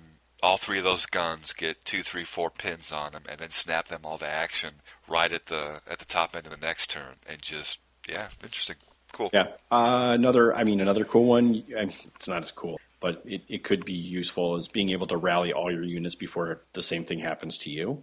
Like if you get your lieutenant in the right position. Maybe that's not as good of a one, but I'm sure you could probably think of a million other ones. We could probably dedicate an entire episode of weird shenanigans you could pull with this thing. Right. All right. So next question from the Fightin' Kentuckian. Sorry, I'm gonna stop there. There's one thing that I think we talked about this before. You can't be in a truck and do this. You have to be on the table. Sure. Just keep that in mind. Right. So if you are standing there, you can't snap to action trucks that are around you. But if you're in it, you can think. Sure, you can totally snap to action the truck on the table. You cannot snap to action units out of the truck. Yeah. So you can't do anything to target inside the truck, but you could definitely move those trucks. Mm-hmm. That is something you could do. You could move your entire, all of your vehicle. Yeah, I was going to do that in my Waffen SS confiscation squad. All right, so next question from the Fightin' Kentuckian. I know Tiger Fear will be a huge topic of discussion. I think that it was. He's interested in all of our thoughts on the matter. I thought we gave those pretty aptly. But he follows it up with this interesting kind of observation or thought. I think most people believe the point of contention is the Panzer IV, which is that cheapest one. However, he adds, doesn't this rule really bring Germany into line with all of the other nations' special rules? What are our thoughts? Yes. Jeff? Cheese whiz. No, it's solid. I think 37. 37. Or- 42. No, 42. It does. It helps Germany.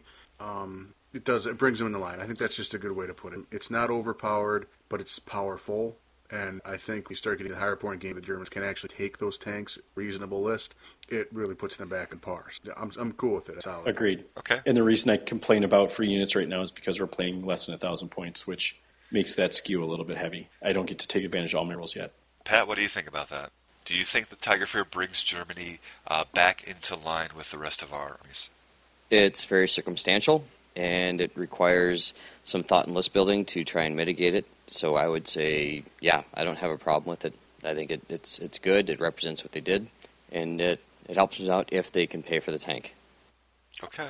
And then Matt asks us, within the German army list, do we feel it's possible to bring enough anti-infantry, anti-tank to compete at like nationals, or what standard hard build tourney lists would?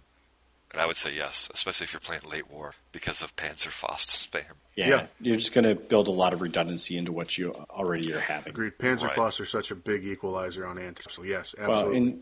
and the Fallschirmjäger had the Panzer Bursch, and they had the Panzer Schreck. So they have the capability to have essentially a lot of anti-tank weapons I mean, I would not see them not being able. I would see them being able to be just fine, especially if they've got. They'll have plenty of anti-infantry with their assault rifles. Yeah, it feels like they can take anti-tank in every single one of their selectors, or spots within the individual selectors. There's lots of anti-tank options in the infantry, in the small teams, in the tanks, in the armored cars. Yeah, I mean, I think that's actually one of the really strong points for Germany is you can pull that in all the spots. So. It's a good and that pretty much rounds out all of our questions, at least as far as Germany goes, that I can find. That's a good reflection of their on the Western Front. Brutal that fighting was, the anti-tank options for infantry squads. All right, I think that's all I've got here. Cool. All right. I've already closed the show. Check us out on all those things that I've already mentioned. Sign up for our tournament if you'd like. If you can make it, that's great. Thanks for supporting the Renegade stuff. It's a pretty cool idea. So hey, we'll be around even if you just want to come up to the tournament and hang out and check out the whole scene. That's true. It is kind of cool in a unique circumstance that you don't actually have to buy a ticket to the event itself. It's just the tournaments help support the actual overall event. So you don't actually have to buy a ticket to do anything to come and say hi. You're more than welcome to. We'll talk about it again. I'm sure we'll beat that dead horse until it long past when it sells out. Hopefully. Well, just make sure I get the saddle back. Yeah, we can make sure that happens. Thanks. All right. Well, you guys have a good week. We will be back in 2 weeks with another one. I'm sure it's undetermined at this point what it'll be. All right. This is Snafu. We are over and out. Later, guys. Night.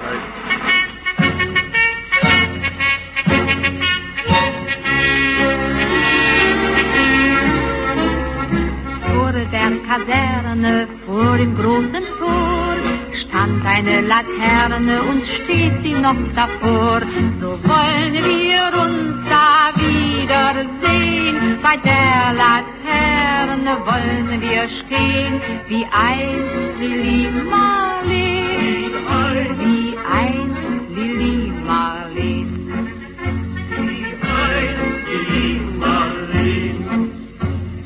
Unsere beiden Schatten sahen wie einer aus, dass wir so lieb uns hatten, das sah man gleich daraus. Und alle Leute sollen es sehen, wenn wir bei der Laterne stehen, wie einst Lili Marleen, wie einst Lili Marleen, wie einst Lili Marleen.